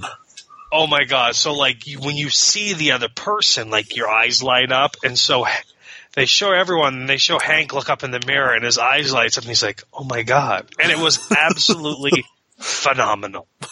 He was singing Let's Get It On to himself. Yeah. I mean, it was great. The hallway. He comes out in the hallway basically to tell them to stop it, and Rosie's like, thank you, because Rosalie, of course, is the only one not affected, and she hasn't figured out what's going on yet.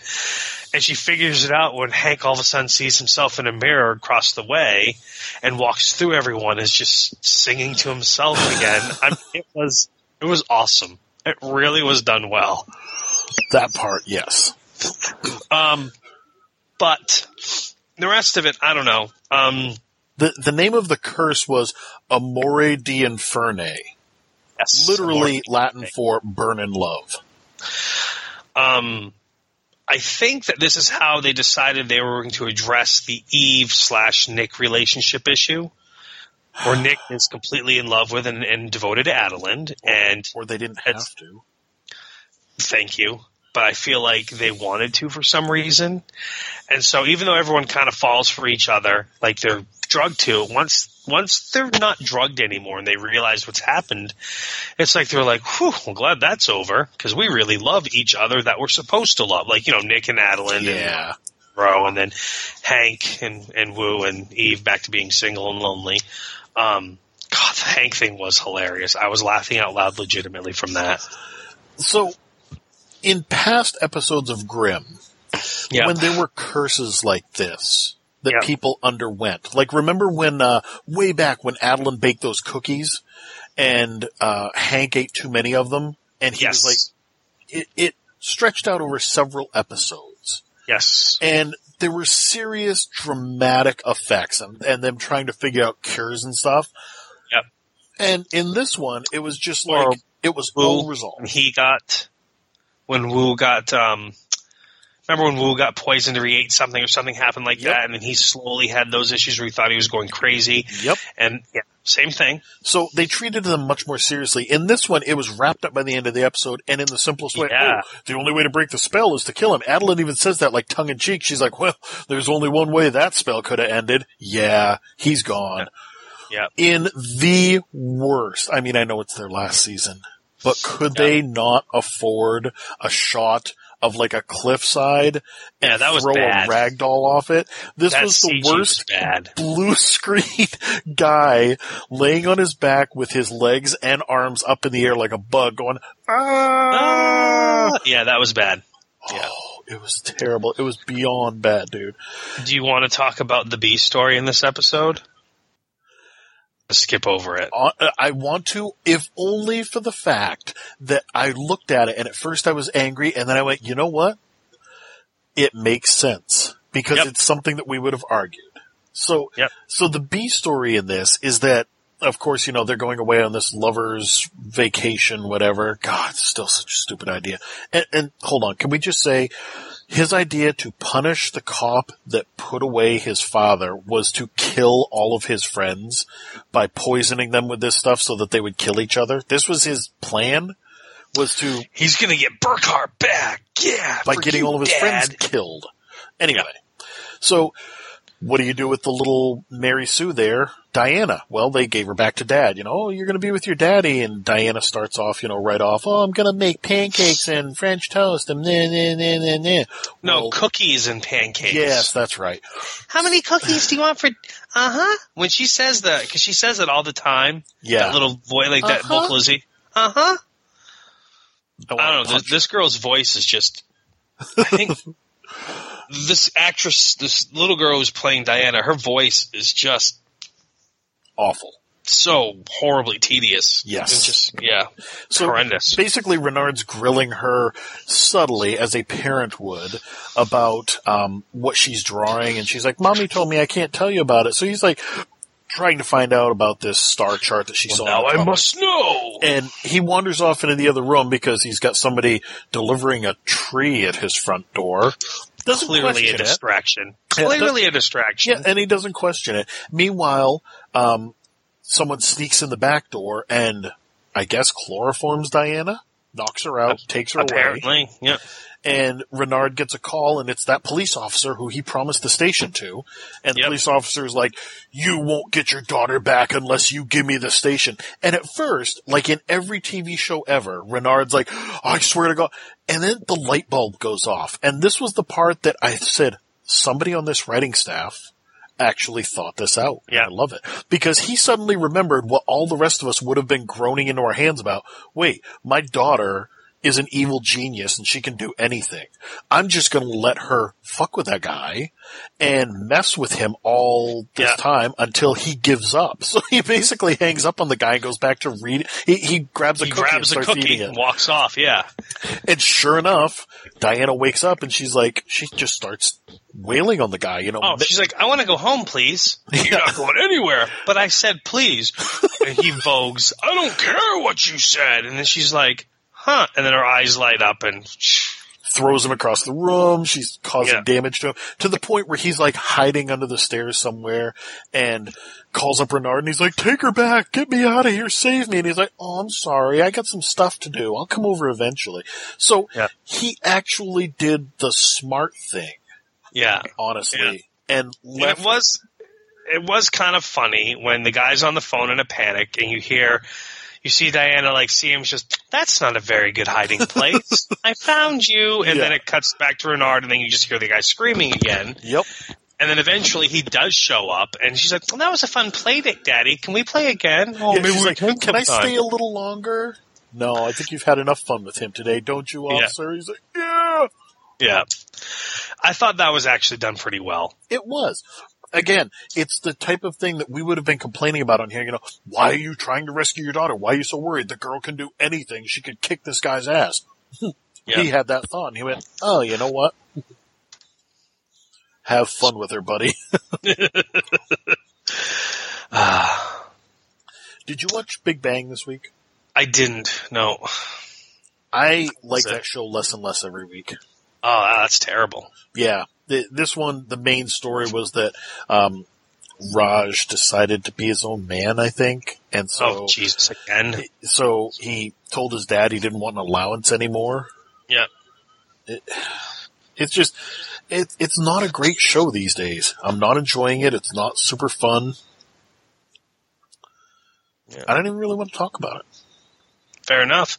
So I caught up on Emerald City. Yes.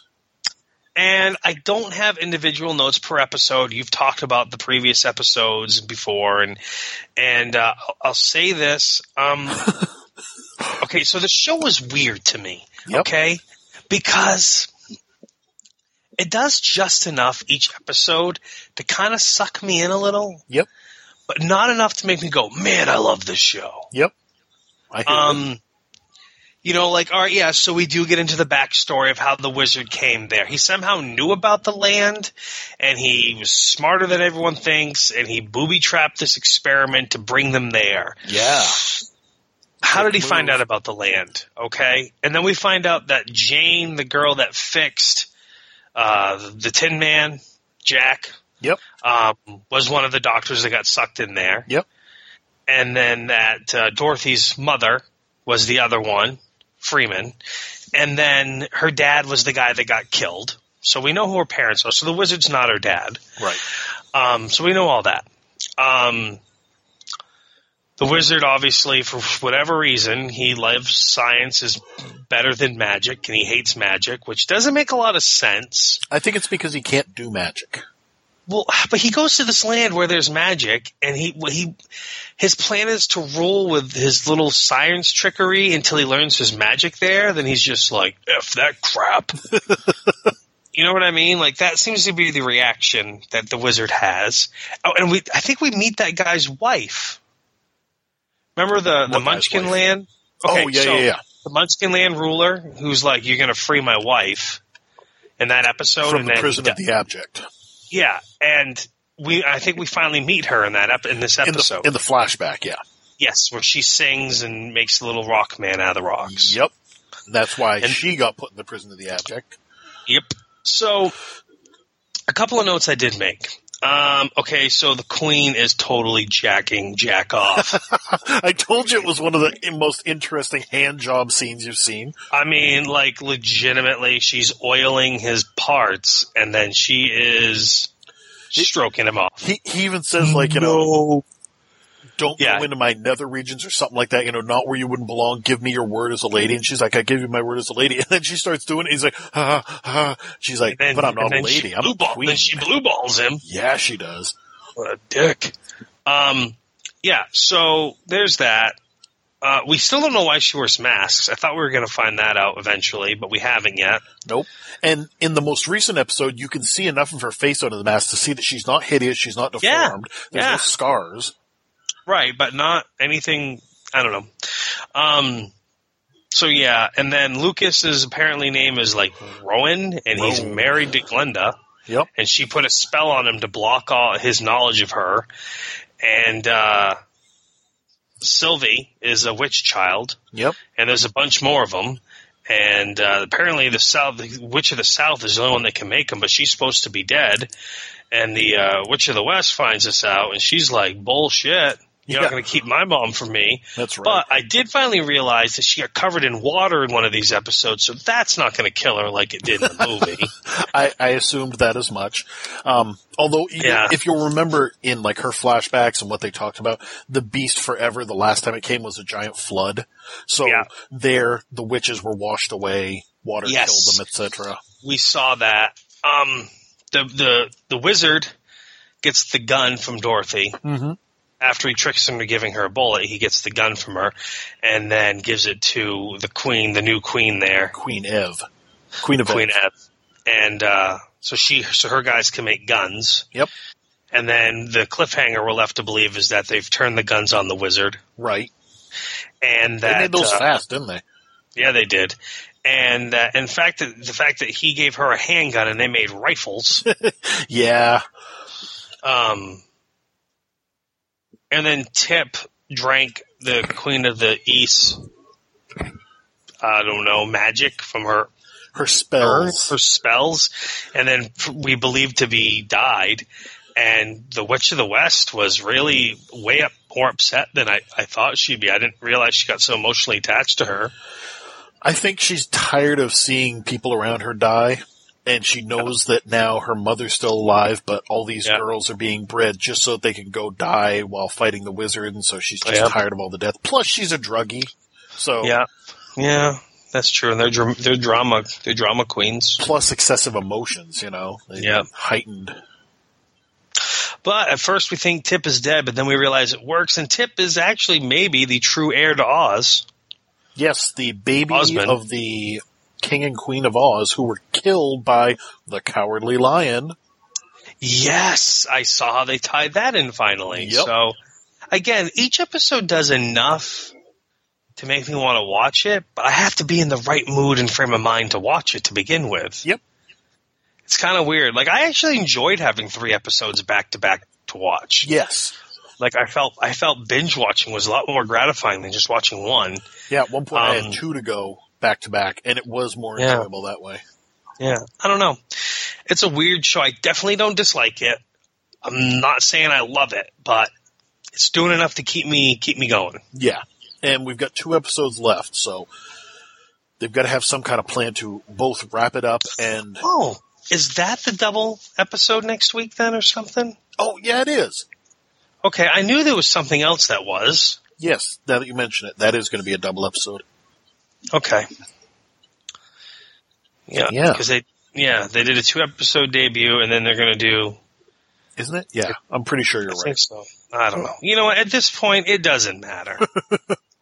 They're only doing 10 episodes, though, right? Yes. All right, so... Yeah. Yeah, 10 episodes is good. Hold on, I'm just double-checking your math here.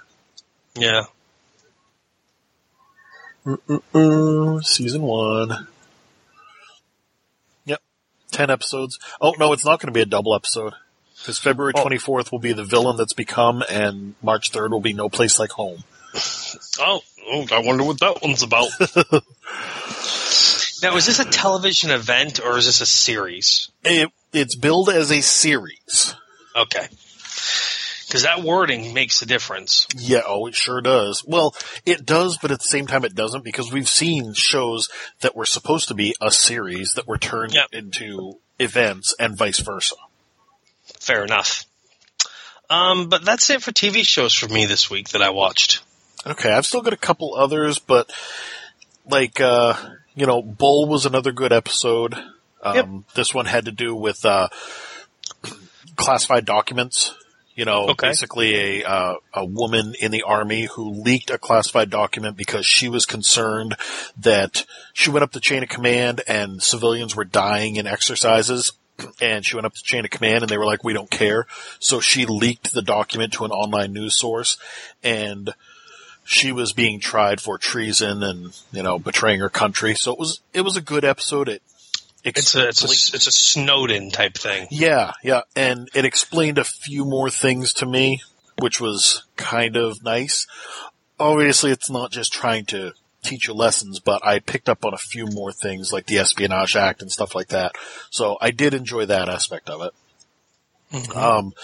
The Magicians is continuing to be a really good show this season. I'm really, really enjoying it. There's a lot, as I've mentioned before, that has to do with sex and sexuality in it, but it's a sci-fi show, so it's not, you can't see any of that stuff. They just kind of talk about it, and there's it's alluded to, and cameras cut away and stuff like that. But it's still, the one thing that I give them credit for is that in a lot of shows about magic or wizards or stuff like that, there's just, somebody might fling a wand or put their hand up in the air and cast spells. This show, they go out of their way to be very intricate and very in-depth. If they have a spell, one of the guys was explaining a spell to this guy to, make your arrow fly more straight. And he's like, okay, make a this with your hand, in this exercise. And so he has to get his hand just right. And he's like, now cross your index and your ring finger together, and then take your thumb and draw a line down the meridian of your hand, and that completes the spell. They get very intricate with how the hand gestures will do the spells. It's almost like watching somebody do American Sign Language mixed with interpretive dance. Okay. So I really give them credit for that.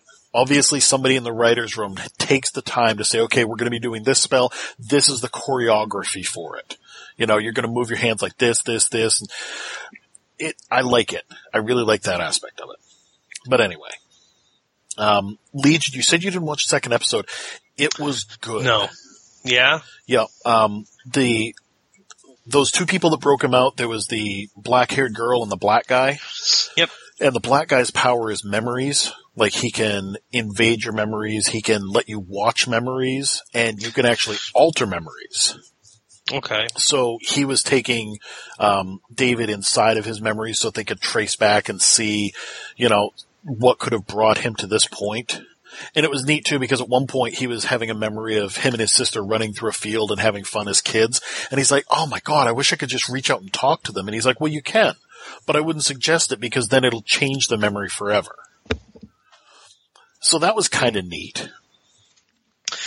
So the guys were kind of talking about it in a chat group here, and Martin said, I think I really liked it, but it was so odd I can't tell yet. Yep. He's talking about the show in general, right? He's talking about the show in general, Yep. yeah. Well, actually, he said the second episode. Okay. Oh, no, he was talking about the show in general. And then Ronnie said, I like it if you go into it knowing it has nothing to do with X-Men or the comic books. Interesting. That was Ronnie's take on it so far. I'm sure he means that it's, you know, it's not following the exact story of Xavier's child. Honestly, for me, I don't know a whole lot about Legion. I didn't read a lot about him in the comics. And if I did when I was younger, I just don't remember. So for me, I'm just kind of going into the show knowing it's X-Men related, you know. Right. It's comic book related.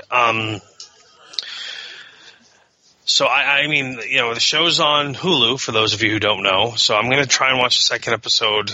I'll have the second and the third episode before we talk next week. I think it's only 8 episodes or something, right? It's short it's run. something short. A lot of FX's shows are like that. Yeah. So, real quick, while we're talking about FX, did you see that they released what the storyline is for the next season of American Horror Story? No. Oh, fuck. Okay, sorry. It's going to be based on the 2016 election. Seriously? Like, I thought it was a joke the first time I saw it. Yeah. No, I've read it so many different times, and I haven't seen anything saying it's not a joke yet. First off, it's too soon. Yep. And second off, it's too soon. The hell is wrong with Ryan Murphy? Yep. How is he going to get an American Horror Story out of that? I don't know. Oh. I'm glad I don't watch it now. Holy God. Yep. So anyhow, that was my news on that. Yeah. But yeah, the second episode of Legion, definitely watch it. It's definitely worthwhile. Plan on it. Yep. And the only other one that I watched this week for shows was How to Get Away with Murder. Next week is the 2-part season finale. They've gotten renewed for a 4th season. It just keeps you coming back. There's always some kind of mystery and finding out what happened. And I like how they show things in reverse. You know, you get to see the death of somebody, and then through flashbacks that are done way better than Arrow, you get to see the events that led up to it.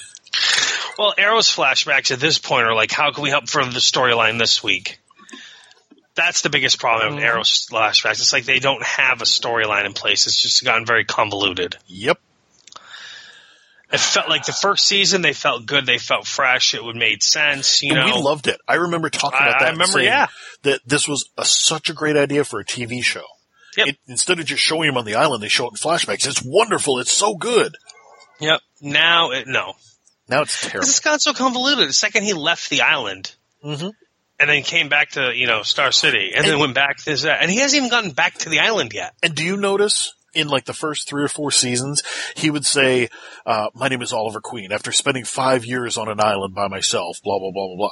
Now he's like, after 5 years of hell. Yeah. Because they realized they painted themselves into a corner because he got off the island in 5 years. Year 1. Yeah, exactly.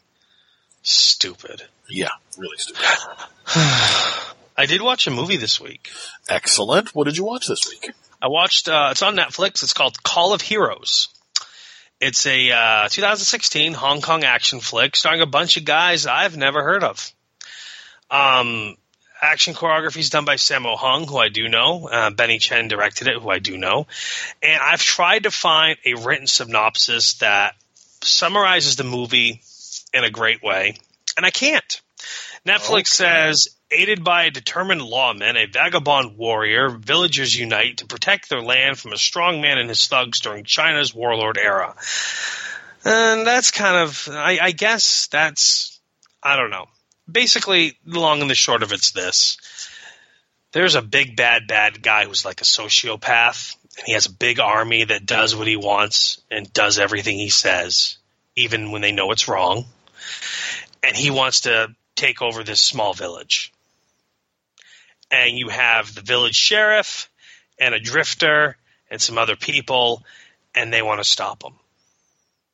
And there's lots of martial arts and fighting. It's a pretty good story. It's a good story, good action, but you gotta want to be able to watch it. There's no English, only English subtitles. It's in Mandarin, so you're gonna have to watch it in Cantonese. That is, with English subtitles. I thought it was a good movie, good story. I really enjoyed the action. There's some great fight scenes. Really sadistic, sociopathic, like bad guy leader. Who literally does whatever the heck he wants. It does take place, I don't know, like 1920s or 1910s or whatever, somewhere on that time frame. There's no vehicles. It's all horse and buggies, and a lot of sword action in it. Very few guns, but there are guns. But mostly sword play and everything. Good stuff. I recommend. If you like Hong Kong action flicks and you don't mind watching a subtitled movie, I guess I'm talking to Aaron on this one. That I would highly recommend it. I actually gave it I hit the 5 stars on Netflix because I want to see what it does for recommendations, but I would truly give it 4. Okay. So yeah, good flick. Yeah. Sounds like a solid spending of time. Oh yeah, it's like 2 hours long, and it was well worth it. Like I enjoyed it because like when you watch a normal movie, you can just have it on and do something else, mess around on the internet, watch your phone, this or that or whatever. But when you're watching a subtitled flick, you really have to sit and watch the movie. So okay, yeah, I liked it a lot. What movie did you watch? Bear with me on this. Okay, don't take a drink right now because you may spit it out. All right. I watched Split. What the fuck for? Because of a couple of things. Was it a girl? Well, kind of. See, thing number one is the fact that I started seeing really good reviews of it. And I thought, well, people are dumb. It's M. Night Shyamalan. He's made nothing but crap recently. And then I started seeing like legitimate sources that I consider the opinion of fairly highly, giving it good reviews and talking about it in positive lights. And I said, well, I don't know. It's Shyamalan. He's a jerk. Yeah. And then I started seeing some of my friends talking about it and how they really liked it. And I'm like, now wait a minute. There might be something to this. So then my friend Kelly said, oh my God, I love this movie. You've got to watch this movie. I loved it so much I would go see it in theaters again. And I thought, there could be something to I this. don't know Kelly personally, but she seems like a level-headed, nice person who's got a good head on her shoulders. Yep. Until now. We tend to have very similar tastes in movies and TV shows. Yeah. So then she asked me the other day, she said, look, how about Sunday we go see a movie? You can pick one. And honestly, I almost picked the Lego Batman movie. I really want to see the Lego Batman movie. But I thought, nope, I've got a gift card to Regal, so it's not going to cost me a penny. I'll go. I will check this out for the sake of my curiosity. Okay. You know, it was going to be free basically because somebody else gave me the gift card. And she wanted to go, and I said, all right, we'll do this thing. The movie's really fucking good. Really? Honestly. Like, that's not me saying, oh, I've got to agree with everybody else. It was really good. Like, unlike all of Shyamalan's other garbage, this one didn't get weird. Like, this was not The Village. This was not Signs. This was not Lady in the Water or whatever. It was good. I mean, if you had just said, I want you to sit down and watch this movie. It's called Split, and it's about a guy who has dissociative identity disorder. If you had just sat me down and made me watch this, and then said afterwards, okay, who do you think directed it? Never in a million years would I have said M. Night Shyamalan, except for the post-credit scene, which is not really post-credits, but it's after the movie ends and they put up the title of the movie and then they have a second scene. That's the only reason I would have said, oh, it might be M. Night Shyamalan. But if you had just showed me the movie in its entirety, never in a million years would I have guessed Shyamalan. Huh. It did not feel like one of his movies. It was good. It was suspenseful. It was not, like, stupidly supernatural. There was a scene in it that was a little ridiculous. Both of us agreed afterwards that it really could have done without that. But it was a good look at a twisted mind, dissociative identity disorder, without giving too much away and knowing that everybody's seen enough trailers for this to know what's going on. You know, guy kidnaps 3 girls in a parking lot and takes them and locks them underground and won't say why, but he has 23 different personalities living inside of his head. And as the movie goes on, one of the main characters that is external to this plot is the shrink that he's been working with over the years. And she's been presenting him, or, you know, the workings of his brain to certain other groups out there, because it's true, even to this day, dissociative identity disorder is very controversial. There's a lot of people out there who think it doesn't exist, that people are faking, etc. A lot of people who stand by the fact that it is true and they're not faking. So it's still very highly controversial. So, you know, this woman was trying to say, I've met, 23 different alters, and they really, they had good terminology for it.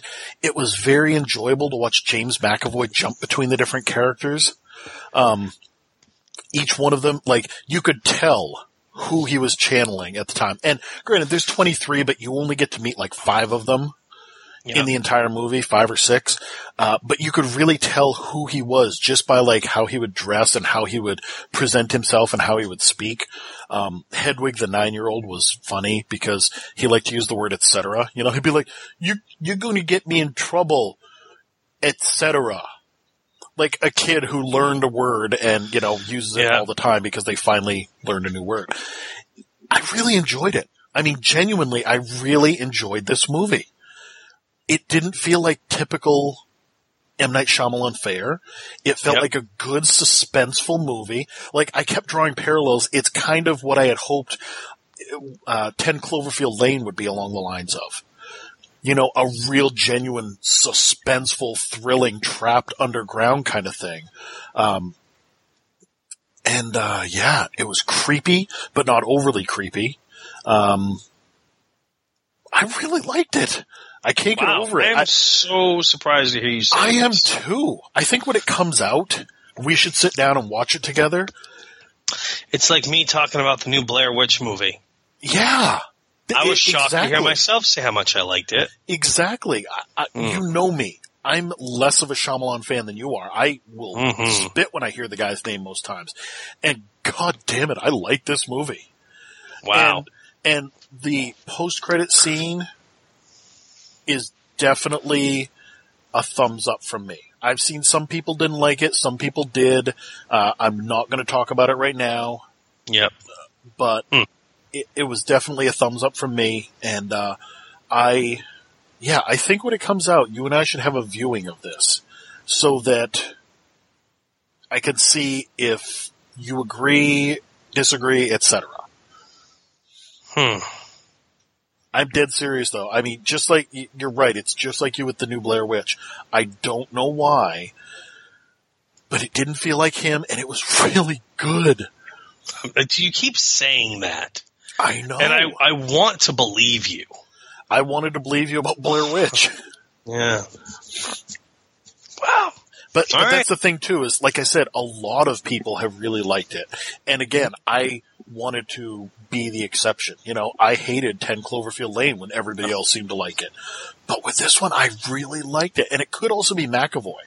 He did a really good job. All right, well, I'll take your word for it, and I value and trust your word. Your opinion means a lot to me about things, so I'll take your word for it. I'm a little surprised to hear you saying it. Honestly, I'll take your word for it. I'm probably more surprised than you are. Because I still, like, I got done with the movie, and I'm sitting there in the theater, and she's like, what'd you think? It was good, right? It was great? And I'm like, yeah. And I'm like trying to play it cool, but I'm thinking, this movie was really good. And I mean, I went up there. We had an argument over M. Night Shyamalan because that was the other thing. Like, she liked some of his work. She's like, I loved Signs. I'm like, it was garbage. No, She's terrible. like, I loved Lady in the Water because it was like a bedtime story and it was like different pieces of a bedtime story. And I'm like, no, it was garbage. The kid with the one arm that was like bigger than the other ones, ridiculous, stupid. And I told her about our conversation where The Village, when we sat down at the theater, and in the opening scene when they're having the funeral, I leaned over and went, hey, I'll bet you the twist is that they're not really back in the 1800s and that this is modern day and that they've secluded themselves for some unknown reason. And you were like, dude, they got the date on the gravestone right there. That can't be right. And then at the end it was like, holy crap, you were right. That's exactly what it was. Because I think and when realization sank in about halfway through, Frank, that's exactly what it is. It was almost disappointing. I looked over at you and I'm like, why are we watching this then? And you were like, oh, because we paid money. Pretty much, yeah. Yeah. Haven't walked out on a movie ever. Closest we ever came was Cabin Fever. That was so close, too. So close. Like, legitimately close. That was very close. Pancakes! Oh, Jesus. So, moving on. Yeah. I watched 3 movies, kinda. That, one was a documentary, but I watched 3 things I'd watched before. But I was at work the other night, and I was all caught up for the time being for shows that I had to watch. And I noticed that on Hulu they had Iron Man 2008 on there. And I haven't watched that in so long. The one that kicked off the Marvel Cinematic Universe. The one that kicked everything off. And I was like, I need to watch this again to see if it's as good as I remember. It really is. Excellent. I was just going to ask if it held up. I'm just going to say it really is. And then after that, I was all gung-ho, so I went over to Netflix and I kicked on Civil War, Captain America Civil War. Nice. Man, I'll tell you, the one thing that still comes away from that movie that I love so much is, A, Chris Evans is Captain America. Yep. Period. Like, he is. But the Spider-Man. Oh, yeah. Spider-Man in that movie is I like the Tobey Maguire Spider-Mans. Yep. I truly enjoyed them. I really liked Andrew Garfield as Spider-Man in the 2 movies he did. I sure did too. I thought those were done really well. But this just makes me even more excited to watch Homecoming this summer because it's like I feel like they actually finally really got Spider-Man right. Like this kid as Spider-Man, I mean everything about it. You get the word right there, about kid. Yeah. Yes, this kid as Spider-Man. He's not a grown man trying to play a 17-year-old. Nope. It's a kid playing a kid, and just from his voice, how he acts, how he's amazed by everything, like it's They gave him a Brooklyn Spider-Man. accent. Come on. It's Spider-Man. I love the fact, like, where are you from? I'm from Queens. Oh, I'm from Brooklyn. He walks away, and then later in the post-credit scene or in the mid-credit scene, whatever. No, it is the post-credit scene. You know, like, May's like, what happened? Oh, I got in a fight with this guy named Steve from Brooklyn. You don't know him. It's a guy named Steve. He's from Brooklyn. But you should see his friend, and he was really big. You know, I mean, like, everything about it was just great. Yes. It was done so well. I like, you guys see that really old movie, that one, Empire Strikes Back, where they do the thing with the walking thing? Tony, how old is this kid? Oh, he's on the young side, all right? You know, Yep. It was great, you know, and that movie in itself is just so good. The humor levels that are in it, it's a very high intensity, you know, dramatic film with some high stakes going on, some great storytelling on, and at the same time, they can squeeze in the humor. Yes. The humor of, like, Falcon and Bucky basically fighting over who's Steve's best friend. Yep. You know, Yeah. like, Can you slide your seat forward? No. no. You know, and he moves over. And then, or even like, after they get done fighting with Spider-Man, and then Falcon's little, whatever it's called, buddy, Red something, Red or whatever. Wing.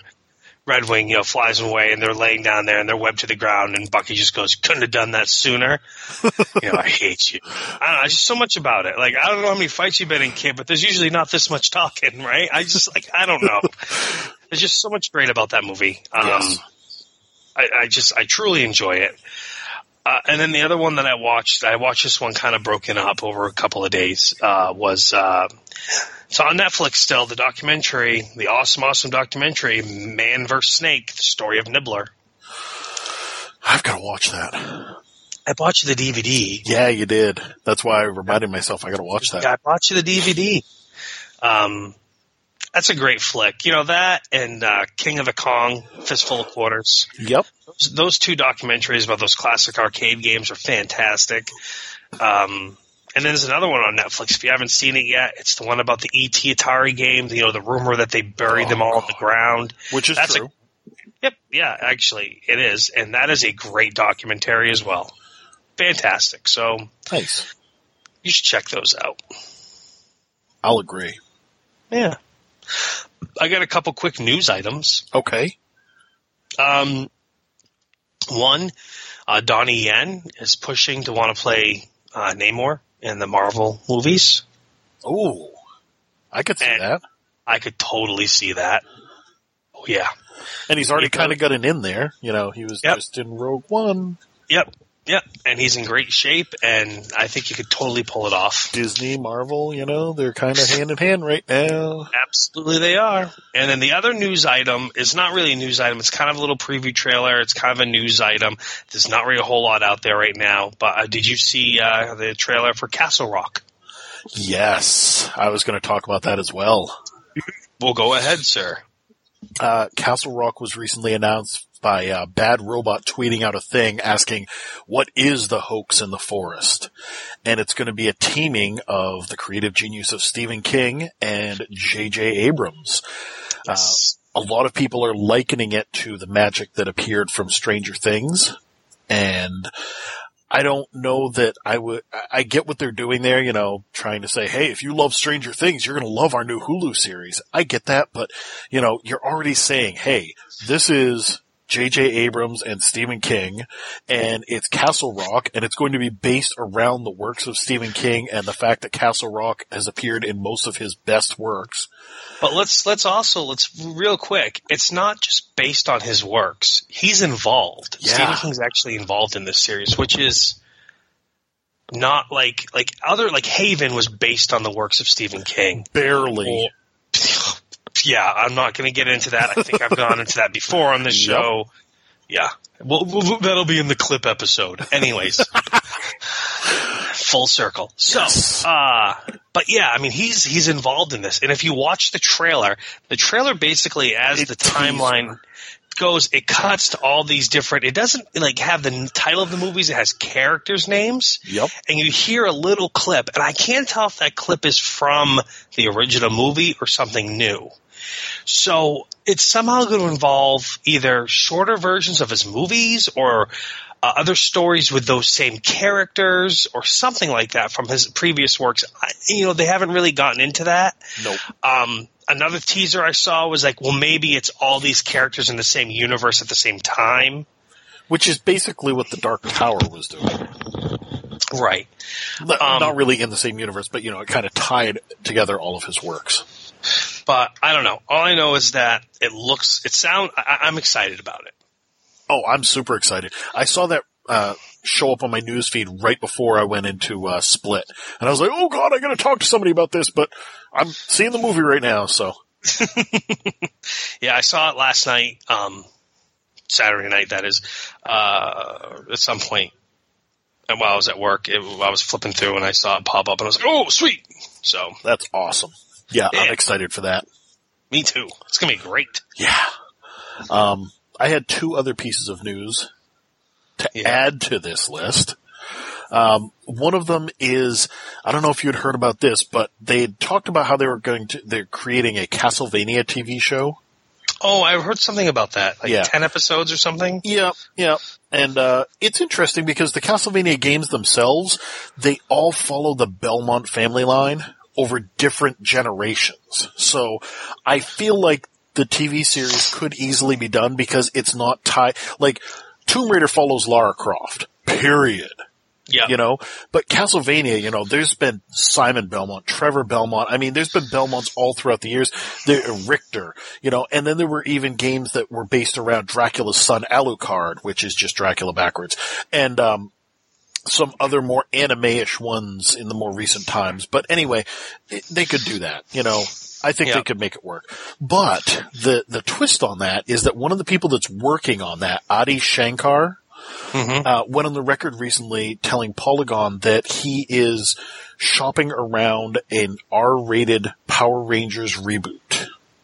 He's already got it planned out. He's writing the script right now. He wants it to be a very R-rated, dark reimagining of the first 3 seasons. And no network has picked it up. There's no word on whether or not he has Saban's blessing, but he's trying to get Netflix to sign off on this thing. I'm kind of interested in that. Why would he push on purpose for an R rating? Did you ever see that little fan-made movie? Yeah, with Katie Sackhoff and others. Yeah. Dawson. That was really good. It was really good. And I think that was really good. I think it's something that every fan has thought of at some point. You know, what if it wasn't so childish and cartoony? I think that it's an avenue that people have looked at. You know, you see that with a lot of kids shows when people might say, boy, this would be really good if it was like an adult version of this. And then you get some shows that kind of cross the boundaries. You know, Ren and Stimpy was always billed as a kid's show, but it was definitely not a kid's show. Very true. So I feel like it's that kind of thing where they look at it and they say, this is so popular, but what if we had a more grown-up version? And not necessarily just like sex and drugs and rock and roll, but, you know, with blood and real risk of life and limb. Okay. Yeah. Well, when you bring up that fan movie, I did. Yeah. Yeah. So if it's anything like that, I could see where the appeal would be. But I'm hoping that that's going to develop more and it won't just like suddenly show up. Oh, by the way, that's been shut down because Saban said go F yourself. Could be though. Yeah. The last thing though, and this is, you've probably read about this, but there's a rumor going around, and it's a rumor. It's supposed to be taken with a grain of salt. However, the person that reported it said that he has at least 3 credible sources close to this, that Ben Affleck doesn't want to be Batman anymore. Yeah, what's up with that? So the way I understand it, and I may get corrected by this, I tried to do as much research on it as I could because there is a lot of speculation. The first thing is that he said, I don't want to direct Batman anymore. He basically gave a very political and nice answer, said, this is a awesome character that deserves respect and, you know, commitment to the role, and it would just be too much for me to try to direct and act at the same time. So I'm stepping out of directing, and they tapped a guy named Matt Reeves to be the director. He's doing something else right now. The latest Planet of the Apes movie. Okay. Within a week, Reeves walked away. And the only thing that they've said is he may come back after Planet of the Apes and after cooler heads prevail. So in other words, there was something that was not amicable about the split. So as of right now, there's no director for the Batman movie. The speculation is that the most recent Ben Affleck movie, that Live by Night, the one about Prohibition era, etc., tanked hardcore at the box office. And Affleck directed and acted in that one. Yep. So people were speculating that his confidence was shaken when he directed and acted as the star, and it tanked so bad that it probably made him say, oh wait, I'm not that good. I never watched the movie, I have no idea, but that's the speculation. Then this other guy who reported this said that he has 3 different sources close to Warner Brothers who have said that Ben wants out. He's talking to Warner Brothers about getting out of playing Batman, and if he can't get out of it, then the solo Batman movie would be his last run as Batman, which I would have thought they had him locked in for Justice League. Yes, you would think, because doesn't Justice League come out like next year or something? I think it's a little further than that. No. Maybe it was that Justice League comes out and then the solo Batman movie. So they're saying that, he'll do Justice League and solo Batman and then he's done. Regardless. Well, that's 4 movies as the character. It's not like that was one and done. Right. It's too bad. I mean, I think we all agreed that one of the only really good graces of Batman vs. Superman was Affleck's portrayal of Batman. I did enjoy it, yeah. But, yeah, dude, Justice League comes out this year, November 17th, 2017. Just saying. That seems off, doesn't it? Don't you think we would have seen more of it by now? I don't know. Thor comes out and we haven't seen much of that, so. That's true. We haven't seen hardly anything of Thor. I don't think we've seen a teaser trailer for Thor yet, have we? No, we haven't. I'll bet you when Spider-Man comes out. Maybe even Logan. Probably not Logan, but Spider-Man. Yeah. But Ben Affleck is Batman, Henry Cavill is, so he's we have seen a Justice League trailer, a couple of them. Yeah, we have. That's true. I actually thought it looked good, so he's definitely playing Batman in that. It would be the solo Batman movie would be his last, but that's still 4 movies with him as Batman. Yep. But if they want to keep the continuity, great, or have him in the sequel. But the sequel is scheduled for June 14th, 2019, but has since been delayed to accommodate the release of the standalone Batman film. Gotcha. See, and again, I hate to draw this comparison, but if you want to draw the comparison, look at Marvel versus DC. Robert Downey Jr.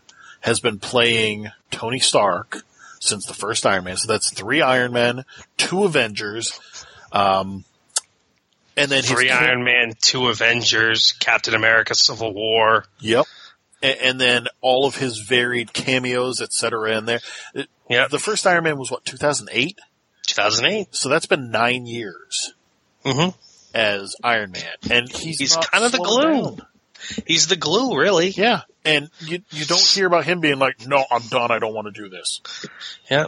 So the only change of characters they had was Colonel Ross or General Ross or whatever, right? Yeah. And then Rhodey. Yes. From Terrence Howard to Don Cheadle. Because Terrence Howard's a douche. Which I thought was hilarious watching the first Iron Man, and Terrence Howard looks over at the prototype Iron Man suit and he goes, "Next time, baby," and walks off, and I'm like, nope. Not for you. That's right.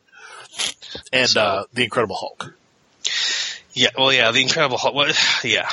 So. Well, we're not even counting Ang Lee's version. We're just no, we're not. I don't even think that's counted in the universe. Actually, no, they consider that outside the scope. So all they count is Edward Norton, and then. But Mark Ruffalo has really made the character his own so much. I really wish they would do another standalone Hulk movie. Yeah. But they can't kind of now. It's like they've gone too far. They can't do a standalone without having it take place back. You know what I mean? Yep. So. Oh, well. It is what it is. It is. It certainly is. But, you got anything else? Nope. I think that's about it for me. Okay, well, geez, we turned out a 2-hour plus episode, huh? Yep. It's probably that 15-minute laugh fest talking about Celebrity Jeopardy really extended this episode a little bit. Worth it. Yeah, it really was. Seriously, Google it, YouTube it, SNL Celebrity Jeopardy. Even if you have seen it before, go back and rewatch it. Just watch it again. I'm probably going to watch a couple when we get done. Absolutely, me too. Yeah, cool. Well, if you don't have anything else, and I don't have anything else. Anybody out there got anything else? Okay, then. All right, well, fair enough. So, hey, thanks for listening, and feel free to hit us up on the Twitter machine. I'm at SuperstarML. I'm at the Quantum Geek, G33K. The show is at What Did You Watch? The Facebook is at What Did You Watch? And, yeah, that's it. That's it. It's a podcast. Talk to you all later.